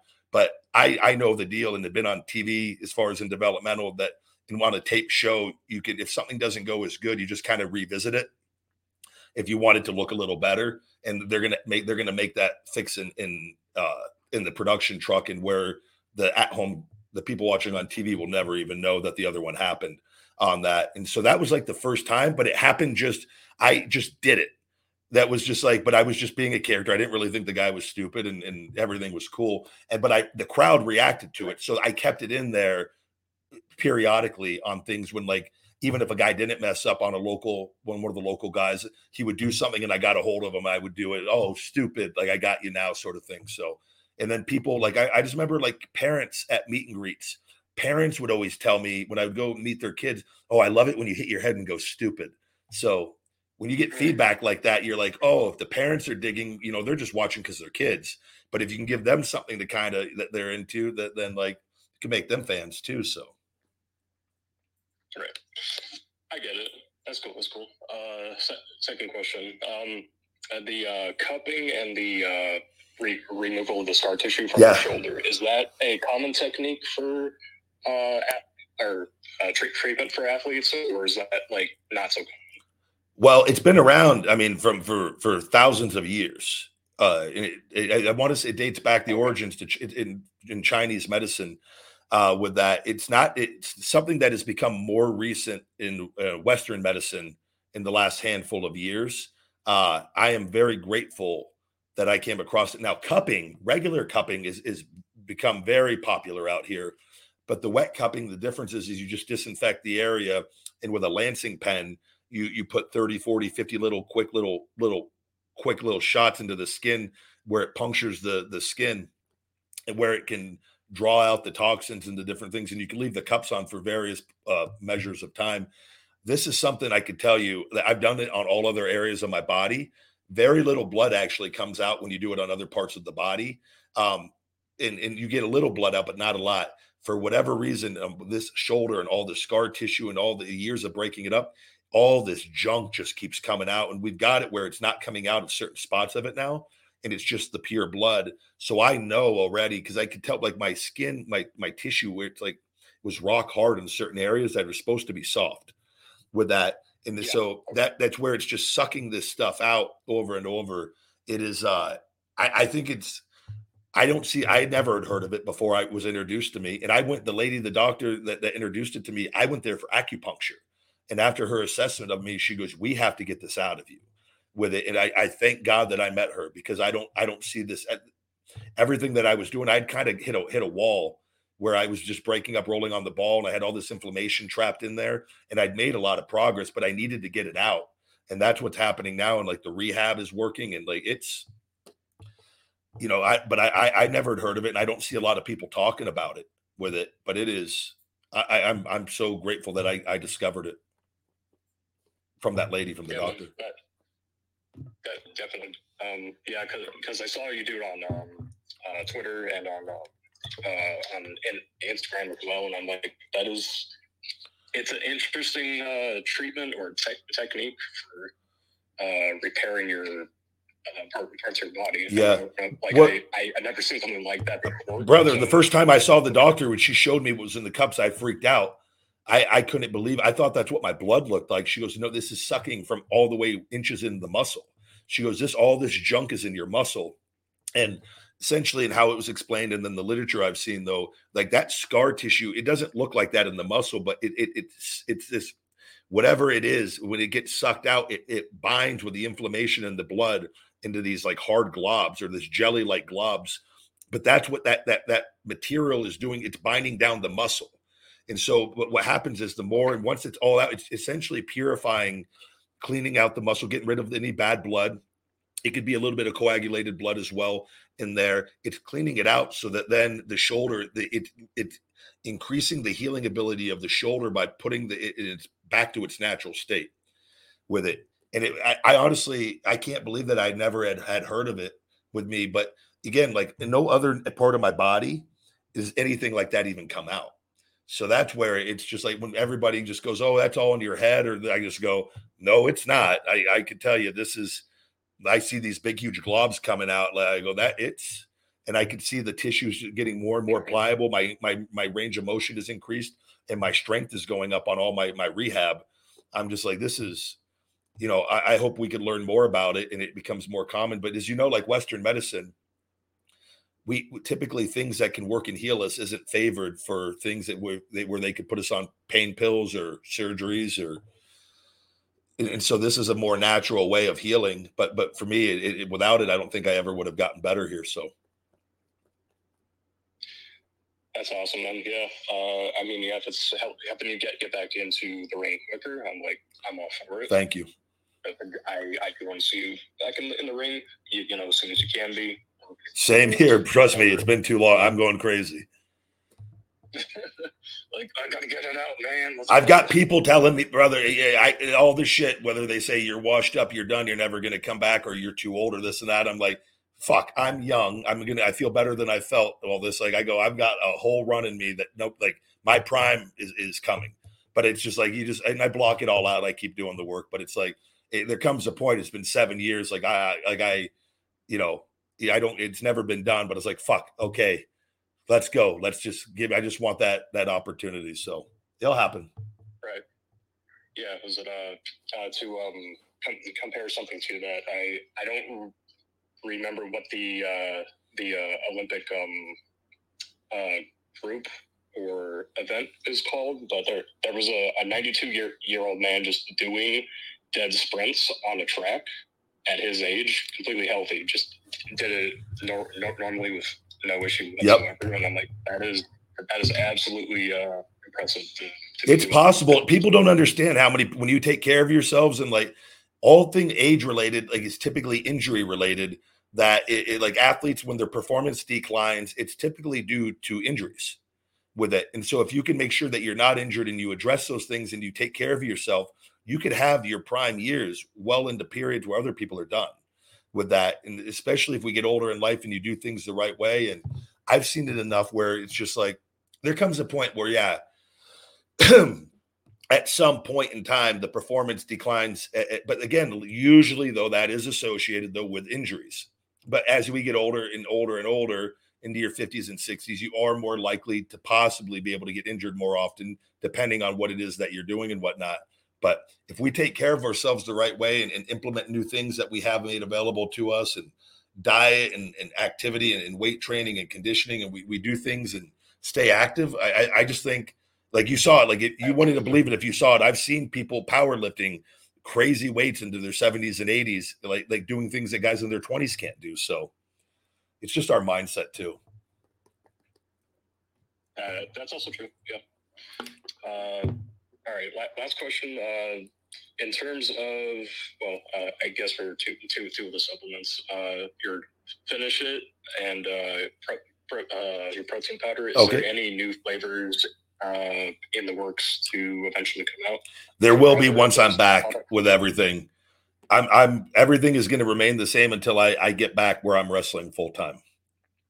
Just with that, just because with everything too, and like we had the whole pandemic, and I grew during a period where it was, and then everything I talked about, there was a 2-year period where things business wise, where a lot of people went out of business, and I luckily did not with everything, but I didn't anticipate the pandemic going on for 3 fucking years. Like with the way that everything, it was crazy times. I'm telling you, it was. I have friends and people that lost everything, had multiple restaurants and businesses in Vegas. They lost everything, and like a lot of online businesses, and it was crazy. But things have been back, just keep getting better and better and better. And I just think now that all my stuff with WWE, all that's finally done, that I think in going back, now we can continue to grow. So it is on this. It is. I want 5 flavors of everything, 10 flavors of everything. It will happen. It's just a matter of. I came out with a lot of different supplements, and I probably should have stayed put for a while until I knew what the pandemic. I just didn't. I don't think anyone. If you would have told me year 1 that it was going to go 3 years, I don't think anybody would think that was going to happen. So it was just one of those deals, though. It did, but now rode that all out, and trust me, like I know I want more flavors because I use all this stuff daily. So. It is going to happen. I would say within the next year, it's all out, and that's going to be a thing. We have multiple flavors of everything. All right, man. Awesome. Cool. I will look forward to that. That's the end of my questions. I do hope this whole Chase ordeal gets wrapped up soon because pretty crazy. And I'm like 12 years of stalking, like you said earlier. I'm like that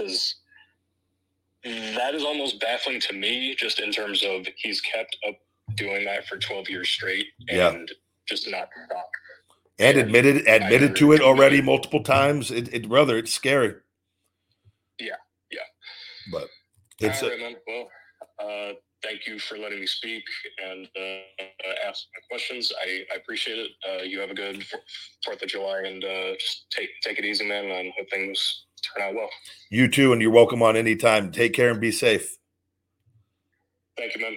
Take care. Bye-bye. Awesome. Thank you very much. We've got Justin down here. Big Justin, 91. We've got a new caller here calling in. Justin, welcome to the RybAxel Show. Thank you, sir. Thank you. What's on your mind? Well, first off, huge fan of yours. Been watching wrestling for a long time, and I've watched you since when you were in NXT, and I absolutely loved it. I love everything you're doing, and I hope everything continues to go well for you, sir. Thank you very much, Justin. My first question is, I don't know if you still watch any WWE or any of their pay-per-views, but did you happen to catch Money in the Bank last night, and your thoughts on how the whole show went? I did watch it on Saturday there, and I watched the majority. I walked away for different parts as I had to do my rehab and multiple different things, and I kept it on, and I put it on my phone if I was in the living room with the dogs or if I had to go upstairs. I caught a good portion of the show. Look, there's despite I've always from the beginning, despite my personal things that have happened, I have a lot of people there that I friends with and that I care about, that I enjoy. I love wrestling, and for me, I enjoy watching it and keeping up with certain things. And there were different periods where I didn't watch as much over especially early on with my injuries. I still watched, but I didn't watch it as religiously as now as I get closer and closer, I try to watch as many matches as I can, just to keep my mind, sharp and on that end of things. I enjoyed it. I think that there's, from a production standpoint, the things that they do, there's nothing like it in the world. So yeah, I mean, I enjoyed everything. And, Damian Priest, winning the Money in the Bank, he's that guy from the beginning. He has superstar written all over him. He has a great look. The Judgment Day is one of the faction. That was a faction that I really didn't, I don't want to say that I didn't care for, but I thought it was a weird pairing in the beginning. It was a weird group of pairings of people with like, I was like, how's this going to go? And then once everything played out and Finn came in and like all the group has just gotten better and better and better. And they all have their own identities. It's one of the best factions, I think, and that have been put together in terms of where they were on the card to start off and where they are now individually and as a group. So I enjoyed it though, all of it. All right. My second question is, for the retirement match that I've seen you posted recently, what made you choose Goldberg out of all the other WWE legends? Well, you got to understand it's a once in a lifetime opportunity of a match that I've wanted from the beginning, where I've always felt that people that have made that comparison, I want to show them firsthand just how different we are. And so I can do that with what I know and with the story that I can envision and see. And I have a feeling I know where Goldberg's at. And I look at this as an amazing opportunity because a lot of people shit on Goldberg, right? And say that he's too older, that his best matches are behind him, right? Yeah, I hear that a lot. And I don't understand how people can say that. But they're for whatever reason, because they hate on the people, they do it on anything. I look at it as a wonderful opportunity to show the world the differences in our personality. And for me, if we go out there and have a fantastic, very entertaining, great match for his last match, bring the house down. But that's going to raise my stock even more, right? Yeah. So, and I'm not afraid to take chances and swing for the fences because I know what I'm capable of, and I know what the people don't know, and I know what I know, and I've worked with some of the biggest names in the business, and I walked away. I never got fired. I know what I'm capable of and what I can do. And I know that I'm healthy now. And I know that even if Goldberg in being 57, I understand the injuries because I've had them, and to be able to overcome them, I'm the young, healthy one now. If whatever level that he's at, I can carry him to a great match. Yeah. I swear to God. I know how to do this specifically to make this work without saying what we would do. I can do it. And so that's why I hope to be able to get this Chase stuff out of the way, and then me and Bill can sit down and have a conversation, whether it's on the phone or in person. And I just kind of want to go from there with things. But you got to take chances. That's once guys in the name. Nobody he has a name, and that he's at a level. And I have nothing but love and respect for him, man. And I know what he wants to do. I understand what happened in WWE with him. And I think I'm very motivated with everything with WWE. I will be more motivated to make this work than anybody else he could work with. And that's just me, my opinion. But I feel that is the truth. Before I ask my third question, I just want to say my most sincere condolences for your loss of your dog. Thank you. Unfortunately, I was out of state when my dog of 18 years, Scamper, he was the runt of the litter. He passed away of old age. I know how hard it is to lose a best friend, and I just wanted to offer my most sincere condolences. Thank you very much, and I'm very sorry as well. I've always worried about that with my dogs and not being able to be there. I can't even imagine what you went through. I hope everything was your family or someone there able to be there. Yeah, he was just getting old. He was starting to go deaf and a little blind, and he was taking more and more naps, and then he just went to go take a nap one day, and he just never woke up. I'll tell you, though, if it is as sad as it is, to me, though, if at least it was as peaceful as possible, probably. Exactly, I agree. Yeah, that's one thing I was okay with, was that he went peacefully.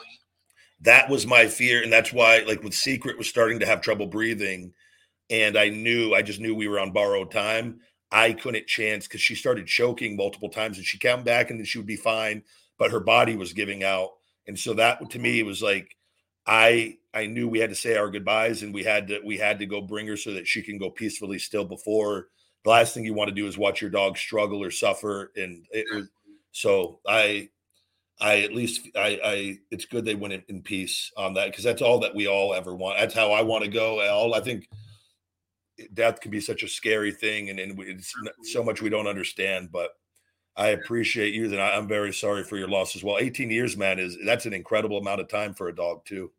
Yeah, he outlives his whole family. Wow. What breed was he?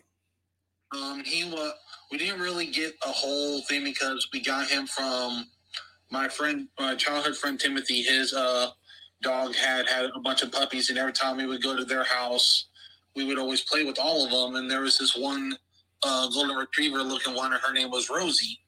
And I always asked my mom if we could take her home. Finally, one day she calls my dad, and she gives in, and she's like, okay, you have a choice. You can either take Rosie, or there's two other dogs that are both the runts of the litter, and they don't have a name yet that you can give a name to.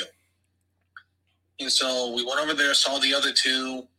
Anyway, we think he could have been Australian Shepherd mixed with a smaller breed of a dog because he was very tiny, even though he was mixed with the Shepherd. So he would usually tuck his ears like a greyhound would, so we think that could have been like some greyhound, but we pretty much just assumed he was a mutt. That's, brother, those are the best. The secret they thought was a runt as well, and I tell you, she was one of the most loving dogs. Just so it's. Gamper was too. As soon as you walked into the door, he'd roll over on his back and one belly rubs. Yep. That's Sophie's really big on it. Sophie will always. Sophie, I got to rub her stomach any chance she gets. She starts rolling on her back and just waits for me to come over. So it's the best. Are you going to get another dog or? I'm gonna. The place I'm living at right now doesn't allow pets, but once I get a bigger place and I'll be able to financially support a dog, then yes, I will. Well, I hope you find the one eventually when that time comes. And again, I'm sorry for everything, and I appreciate you calling in and all the support. Thank you so much, sir. You're welcome on any time, Justin, and thank you. Yes, sir. Thank you. Right, bye-bye. Awesome. Very sorry again. It's tough, man, with those of us that have animals and love them.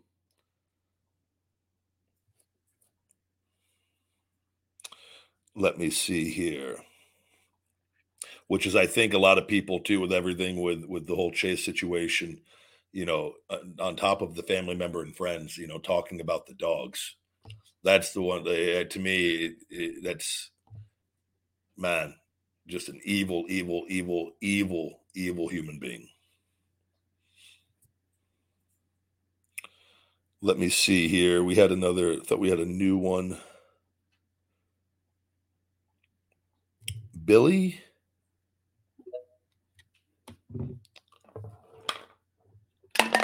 Billy, welcome to the RybAxel Show. What's going on? Hey, Ryback, longtime fan. So happy to get the opportunity to ask you a couple of questions here. Oh, awesome. Thank you very much. What's on your mind today? The first thing I wanted to say is that, I'm so sorry for the last guy who was talking.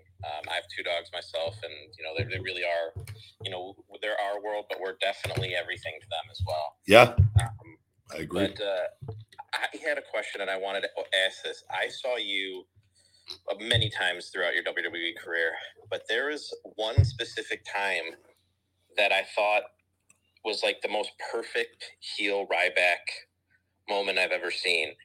And so I wanted to ask like the story behind this. So you're in Chicago, right? Yep. And you're teaming with Axel at the time. And you come out and I see you interact with the crowd and you had nuclear heat. I remember being there that night and there's just so like the pop you had and the way that like during this tag match, you're out of the ring and you're turning it and you are just giving it to the people in the crowd. Yep. And it was incredible.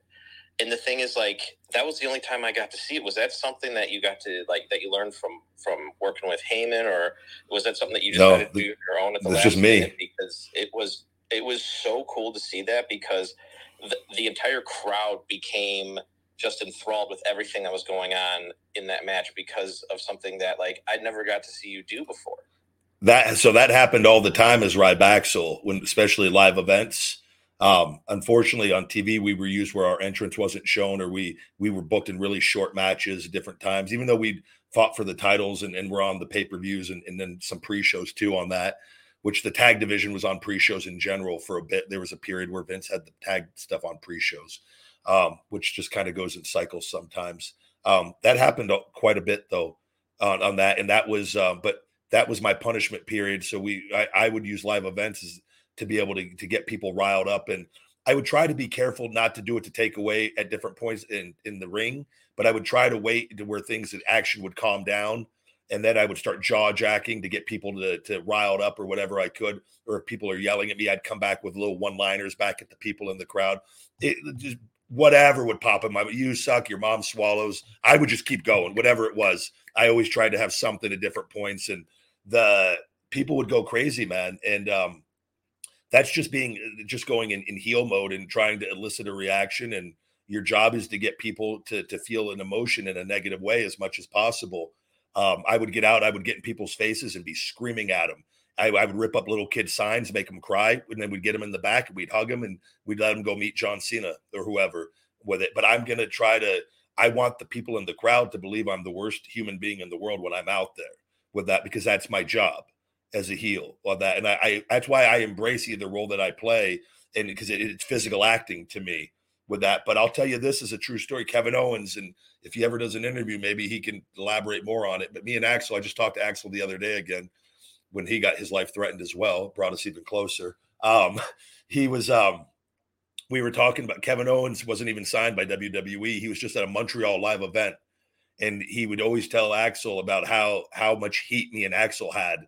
And that it was his favorite thing, supposedly, at the show, how we worked the crowd on the tag match. And so, but I'm glad that you brought it, because that was something that Axel, I tell him all the time, it was the most fun I had up there, even though booking wise, we weren't booked as well, but it allowed, I loved being with him, around him so much, because I genuinely would try to get him to pop him as much as possible. And I'll tell you another story. This happened with, this is on YouTube, I believe. And it was on Raw or SmackDown. Me and Axel had to do a TV match against Big Show and Mark Henry on TV once. I ribbed Axel because I would try to do things to just because I'm big on acting and reacting when you get in the ring. And I know my job as a heel is to put over the baby faces, right? Overall at some point in time. So, but I ribbed Axel and got him. I go, lock up with Mark Henry. I had him start the match. I go behind him and crawl under his legs. And I go, I want to see how he reacts. I go, but my head. So what was going to happen though was if Mark would have played this up and not freaked out, I was going to eventually get in and go behind and go under his legs and have him stop me and get me up. And then Axel comes in and double headbutt us together and put him over. Right. But it didn't. I like to do this stuff. It was on the fly. It wasn't talked about, but I wanted to see what he was going to do. But so Axel does it. Mark Henry though just flips out and tries to beat the shit out of him for real in the ring. So Axel legit runs away from him and just tags me in. The spot was completely gone. Henry was just furious at Axel. But that was I was going to do that though, to then go lock up with Mark, to have Axel then laugh at him. We laugh at him, get the crowd. It would have gotten an amazing reaction. I lock up, go behind Mark. I was going to try to go through his legs, but Mark was smart to it now. He would have stopped me, got me up. No, Mark, Axel, get in, headbutt, boom. Then the crowd, that's the kind of stuff that I feel like is missing sometimes. But that's the kind of fun we would just do on live events, just do stupid things and then have fun and try to get the crowd riled up as much as possible. So I felt like they could have taken so much advantage of that, because you were able to draw so much heat, because I've seen different wrestlers talk to the crowd or interact and things like that. But just the way, and especially in a crowd like Chicago, in a city like Chicago, the way it is, it was I haven't heard heat like that. And the rest of the night, it was quiet compared to that. And I feel like there's so much that they could have taken advantage of with the way that you were able to draw heat as a heel. Yeah, no, I lived it, so I would agree with you. I just and I was booked very well at different points, but it was just a matter of I'll tell you guys, and again, people give me shit for tooting my horn, but I just know I have a very good understanding of pro wrestling from watching it and doing it. And I just feel like I understand no matter what my role is, I know how to get an emotion and reaction out of people. It's never been a stranger to me. But Vince told me during Nexus, he came up to me, he just goes, I don't have a lot of guys like you. You know how to get over. That was that was before my ankle injury with everything, or right after. I'm sorry, that was after the ankle injury. I apologize with it. But it was one because he goes, I'm never going to give up on you. He goes, you have a trait that not a lot of guys have. He goes, you know how to get over. And so I don't know whatever. And I do believe I do believe I have that trait as well. But I'm very comfortable in front of people, no matter what. Like, and that is, I don't know where that came from or what it is, but like, I truly thoroughly enjoy the energy of being in front of a live crowd. And whether babyface or heel, if it's a babyface, I want to get people screaming and going crazy and feeling what I'm feeling as much as possible and feeding off of each other. Or if it's being the heel, I want to make that the negative as much as possible. And that's the job. That's what you need to do. And wrestling isn't just going out and executing moves. It's all this other stuff that goes into it with it. And, so I'm glad you got to be there and see that, because that's kind of the stuff I've lived it. So a lot of people don't know unless you were there on certain periods of different things. It's like me wrestling long matches. I wrestle long matches all the time with that. And a lot of people, they would just see me squash somebody on TV or this and that. And they go, I routinely do 15, 20, 25-minute matches. So, Yeah, absolutely. Thank you so much for talking. Also, I hope that you find Chase and put him away for a long, long time. Thank you very much, Billy. You're welcome on anytime. We're going to get him. Appreciate you. All right, bye-bye. Chase probably hated that one. Chase hates people that compliment me, and then when I ball wash myself. Toot my own horn. Chase is just going, oh, he's just kissing his ass. Just kissing his ass. And then, he's just so egotistical. He's a narcissist. Chase wants everyone to believe I'm the ultimate narcissist as well, which we all have narcissistic qualities and characteristics, like we all do with it. And I would just say, I think, Chase, if we look at the two of us, I think people are going to side on my side a little more than yours based on how we've handled the last 12 years of our life with everything. I'm by no means perfect, Chase, but Jesus fucking Christ. Come on.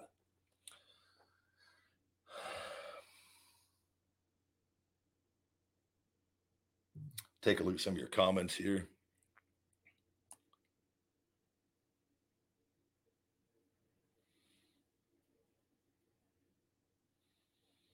What else we got? Let me take a look at the Twitter spaces here. Seeing interesting, Chase has decided not to show up the last couple of shows. I wonder what changed in him that he got he seemed so big, bad, and tough that he now he's just kind of bitched out on the whole process. Chase, you there? You want to come back on? You want to go? You want to wrap up today's show with the big guy, Chase? Where you at, Chase? Someone says Chase was here earlier. I don't see him anywhere. Chase, why don't you get a profile and come on to the RybAxel show today? You want to threaten any more people? You have anything else? You want to add some more time onto everything? Well, it looks like I have a couple missed calls. I look forward to making those calls shortly after this. Let's go Ronaldo Carrillo. We're going to keep this down to one question or statement, guys. Rapid fire. Rapid fire. Hey, what's up, RybAxel? How you been? Hola, what's going on, buddy? How you been? Very well, thank you. The question is, who do you think will win in a real fight, Goldberg or Brock Lesnar? Oh, man, that's obviously, the age difference in the two of them and with the background. I know Goldberg's done pretty extensive training as well. I'm not a fan of answering those things unless they happen. With it, I'll tell you this much. I would pay to watch a fight with both of them in their prime, regardless of what anyone thinks. I would probably order that pay-per-view if they were going to have I think Goldberg will win the fight because Goldberg's been training on MMA for 25 years, So who do you think would win, though? I don't know. Honestly, though, with Brock, with his background, I think it's very hard to discredit Brock with what he's done because he's done it, right? Yeah. And he has the experience of actually being in there, and it's so I don't know though. I'll tell you this much though. I would definitely pay to watch it, like a lot of people probably would. Yeah, and I would choose Goldberg to win. No, I understand why you'd pick that. He's a very, very, especially in his prime, was a very, freak specimen. So, yeah, I think he's still the same, No, I know. I do think as time goes on, though, and whatnot, 57, I think he looks absolutely fit. 56. Sorry. So I think he looks fantastic for 56. And I think very few people are even in the position he's in at 56. So he's actually done a tremendous job of taking care of himself. Did you like the Goldberg versus Brock Lesnar at Survivor Series 2016 when Goldberg squashed Brock Lesnar? I remember that. Yeah, I remember. I watched that, and I was very interested in seeing how that was going to go. And I think, like everybody else, it was very shocking. But I thought they did that. That was one of the really, really good matches that they put together to shock people. Yeah. So if Goldberg and Brock Lesnar ever fought, Goldberg would beat him again. Yeah, we'll have to wait and see. What are your thoughts on me facing Goldberg? Is that something you're interested in? Yeah. I know you like Goldberg's your guy, though. I could clearly tell that. Yeah. But so I'll take it easy on him for you. Yeah. All right, buddy. Well, I appreciate you calling in and look forward to having you back on. Yep. Take care. You too. Bye. Bye. I'm going to shell shock a Goldberg Ronaldo. Meat hook and shell shock. Meat hook and shell shock. Meat hook and shell shock. I'm just kidding, Ronaldo. I'll only limit it to one. Let's see here. Ian Kennedy. Rapid fire. One question or one statement, guys. Unless it's Chase. Chase can come on for as long as he wants. Hello, can you hear me? Welcome to the RybAxel Show. What's on your mind?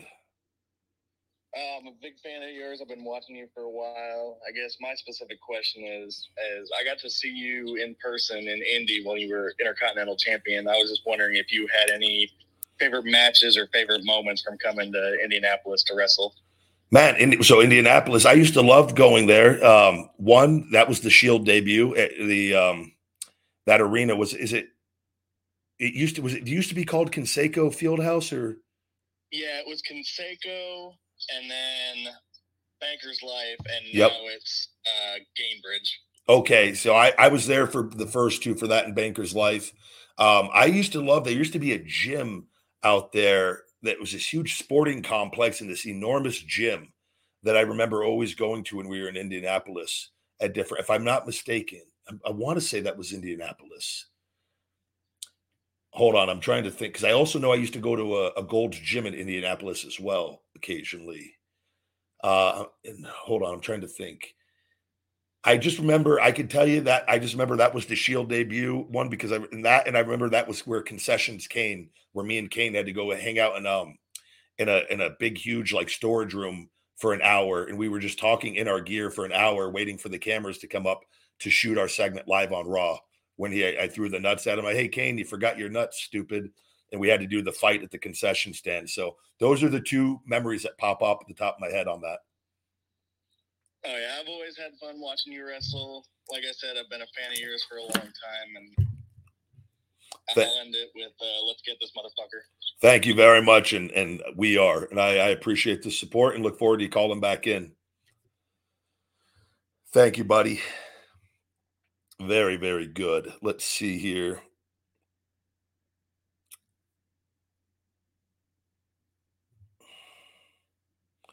Kurt Rock the Good. Rapid fire, one question or statement, please. What's going on, Kurt?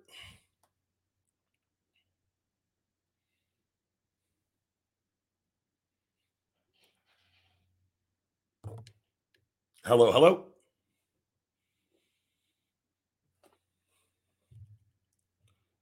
We will try Kurt back. Let me see here. Aquaman.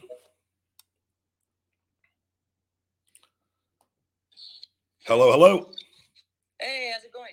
Good. How are you today? What's on your mind? Okay. So, we talked the other day. I don't know if you remember. I remember your name, yes. Oh. I had questions, but I had forgotten them all because I was so nervous. But now, I'm pretty confident. I remember you had the message to Chase, right? Yeah, that bastard. See, I have a pretty decent memory. Yeah, Chase. That you know what? My personal nickname for Chase is Chase the Creeper. Yeah, fucking creep. 12 years just for a look. That's like what started it all, right? Wasted 12 years of his life. He did. But anyways, one of my question is, did you ever have any like fans that were too scared to meet you? I've met a lot of people where they're very nervous or shaking. And I always try to make them feel as comfortable as possible. I understand, like, because, you know, I've wrestled live, and when I've been out in the ring and had the microphone, this is probably because I had way too much caffeine. And now that I don't have caffeine, this doesn't really happen much. But I remember I've been times on TV where I was out there talking and my hands were just shaking, and because I was in front of the live crowd. This wouldn't happen all the time, but it was usually probably from having too much caffeine. But I know the feeling of when your body just goes into a state where you can't control it. So I have had people that meet you, and you know, it's always it's a pretty surreal, cool feeling. And this happens still at the gym where people they kind of go into shock at different times. It's not everybody; it's just some with it, and it's a cool feeling. But I always try to just let people know we're all just human, and you know, and try to make them feel as comfortable as possible, as quickly as possible. Well, the only reason why I asked this because back then, I want to say around 2011, when I was like 9 or something, I would watch TV, and I've always liked to watch you wrestle because you're one of my favorites. Thank you.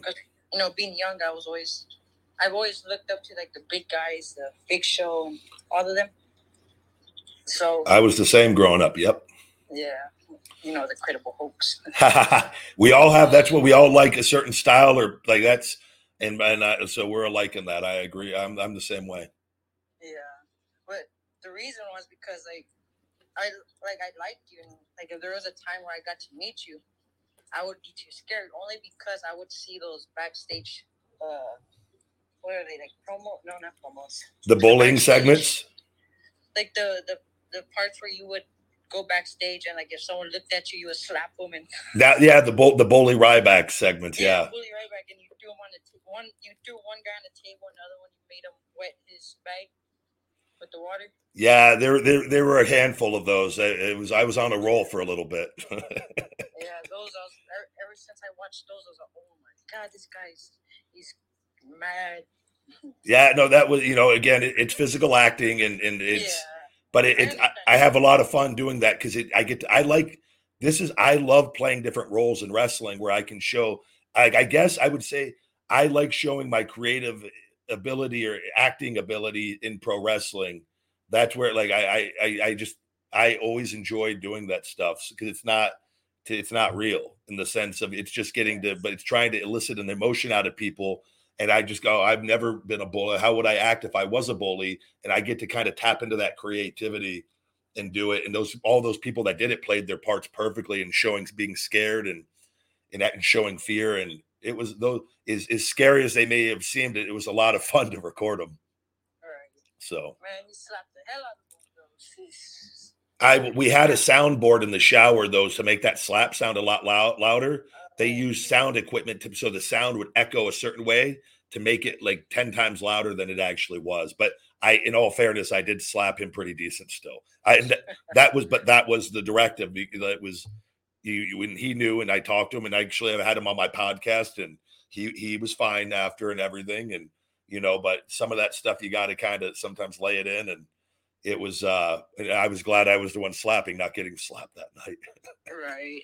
You know, when I rewatched that one, I think yesterday, and I was just laughing in my head because I was like, hey, look, this is going to be Chase in prison. Oh, to say the least, that the scene would have gone on a little, there would have been a few things that we would have had to leave out in that. So, right. Yeah. Well, buddy, I appreciate you calling back in, and I'm going to get to one more caller before we wrap up today. Thank you right back. You take care, all right? You too, and more. Always hungry. All right, buddy. Thank you. Thank you. Awesome. Thank you, Aquaman. All right. One more, Nancy Pabrowski. Oh, maybe this is Chase. Hello. Welcome to the RybAxel Show. Hello? Wait, you can hear me? I can hear you. How are you? Hey, dude, I'm doing pretty good. Hey, so I've been talking shit to my buddy Jacob because he thinks you suck, but I love you. Would you be able to do me a favor? What's that? Would you be able to take a picture of yourself holding up a piece of paper that just says "fuck you, Jacob" or something like that? Well, I mean, I'd rather just say "fuck you, Jacob" on the show, and everybody can hear it, and then Jacob can go and listen, and me and you can just talk about what a piece of shit Jacob is for a few minutes. What else does Jacob? What else does Jacob like or not like? And how old is Jacob? I'm sorry, can you repeat? How old is Jacob? Or wait, you might be cutting out. I asked how old Jacob is. Nancy Pabrowski, can you hear me? Yeah, I can hear you. Okay, how old is Jacob? Like 27-ish. Wait, are you guys? How old are you? 20. Oh, okay, you guys are just regular friends, or how'd you meet? Church, actually. Hey, so you met him at church, but he hates me. How did that come up that he hates me? We talked about wrestling, and I talked about how I actually liked you as a wrestler, and he just started comparing you to Bill Goldberg.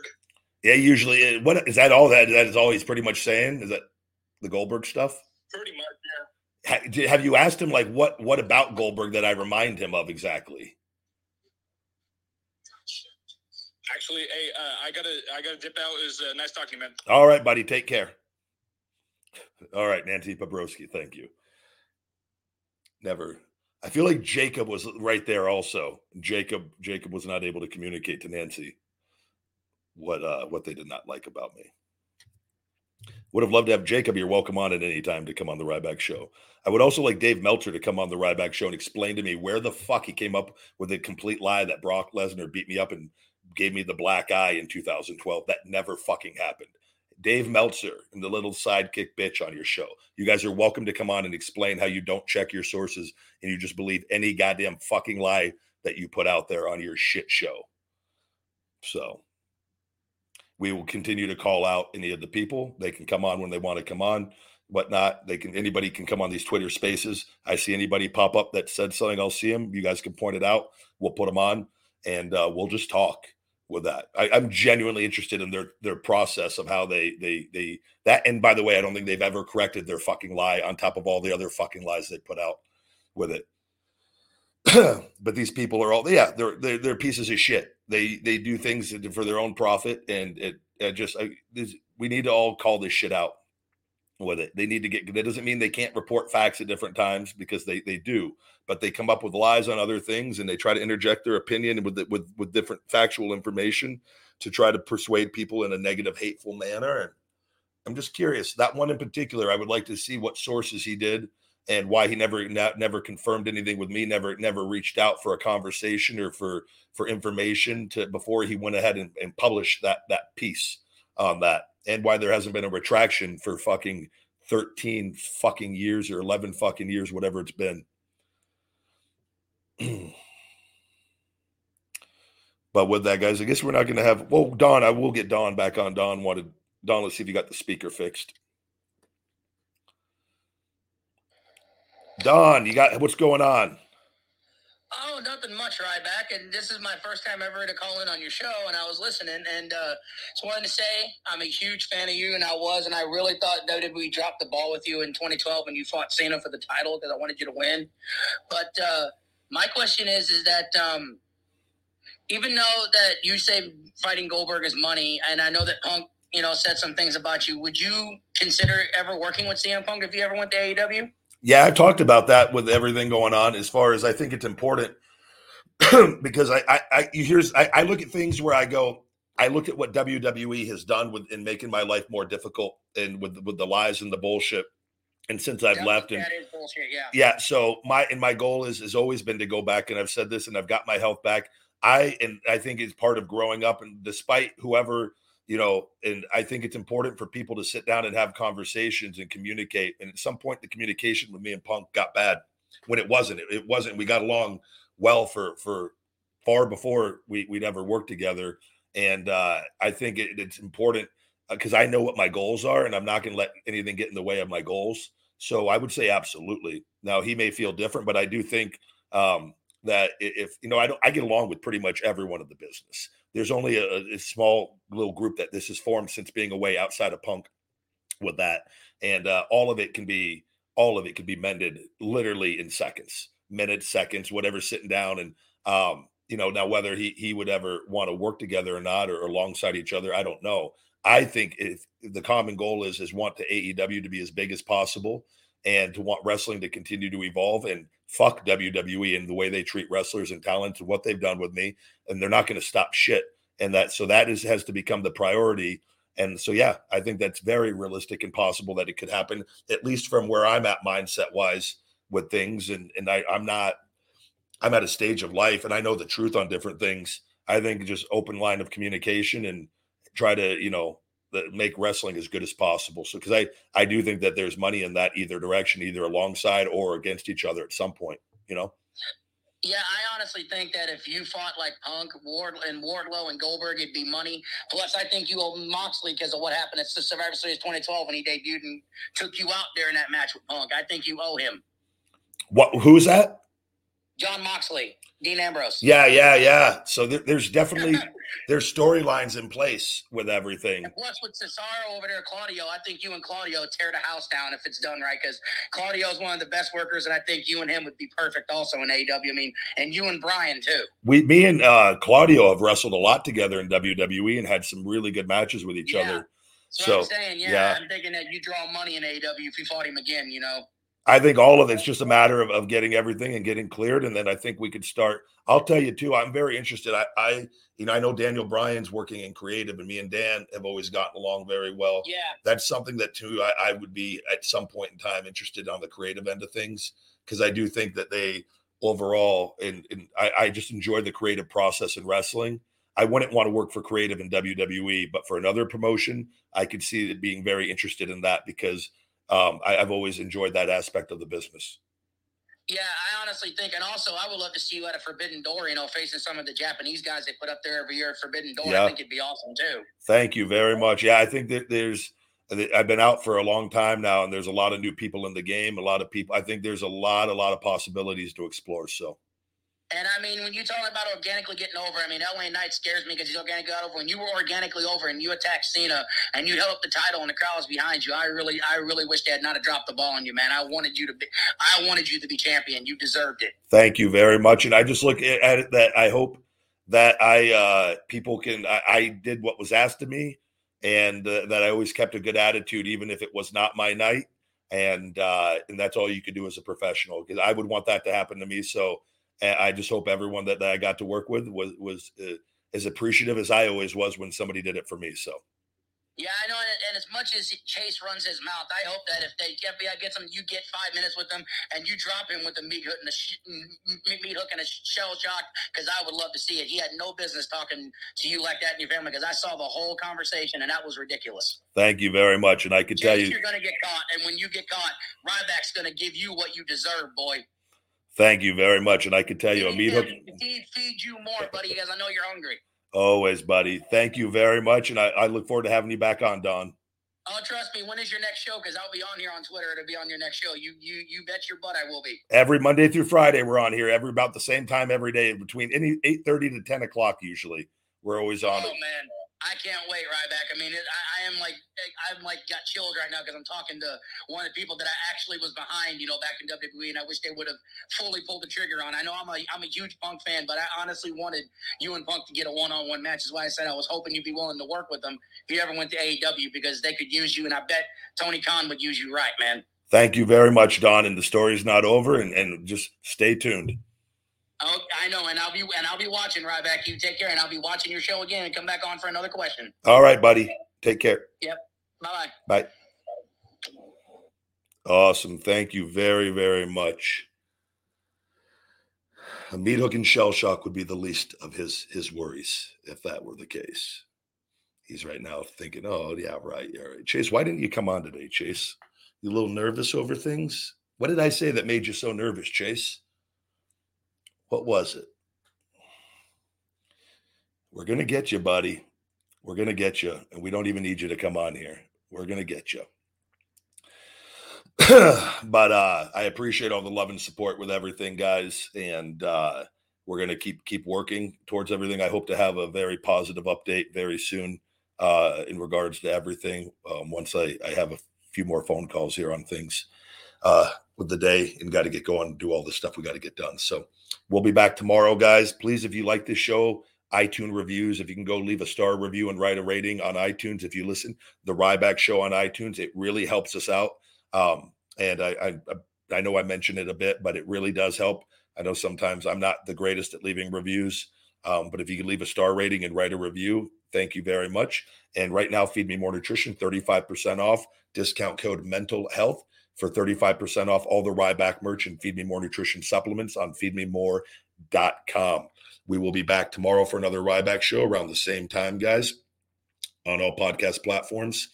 RybAxel TV, IG, Twitch at RybAxel Rules, and Twitter Spaces at RybAxel on that. You guys have a great day. And until next time, my friends, stay hungry. Feed me more. Hey, RybAxers, don't forget to hit that like button, smash that subscribe, and shell shock those notifications for the best supplements on the planet with Feed Me More Nutrition and all the latest cool new RybAxel merch. Visit feedmemore.com.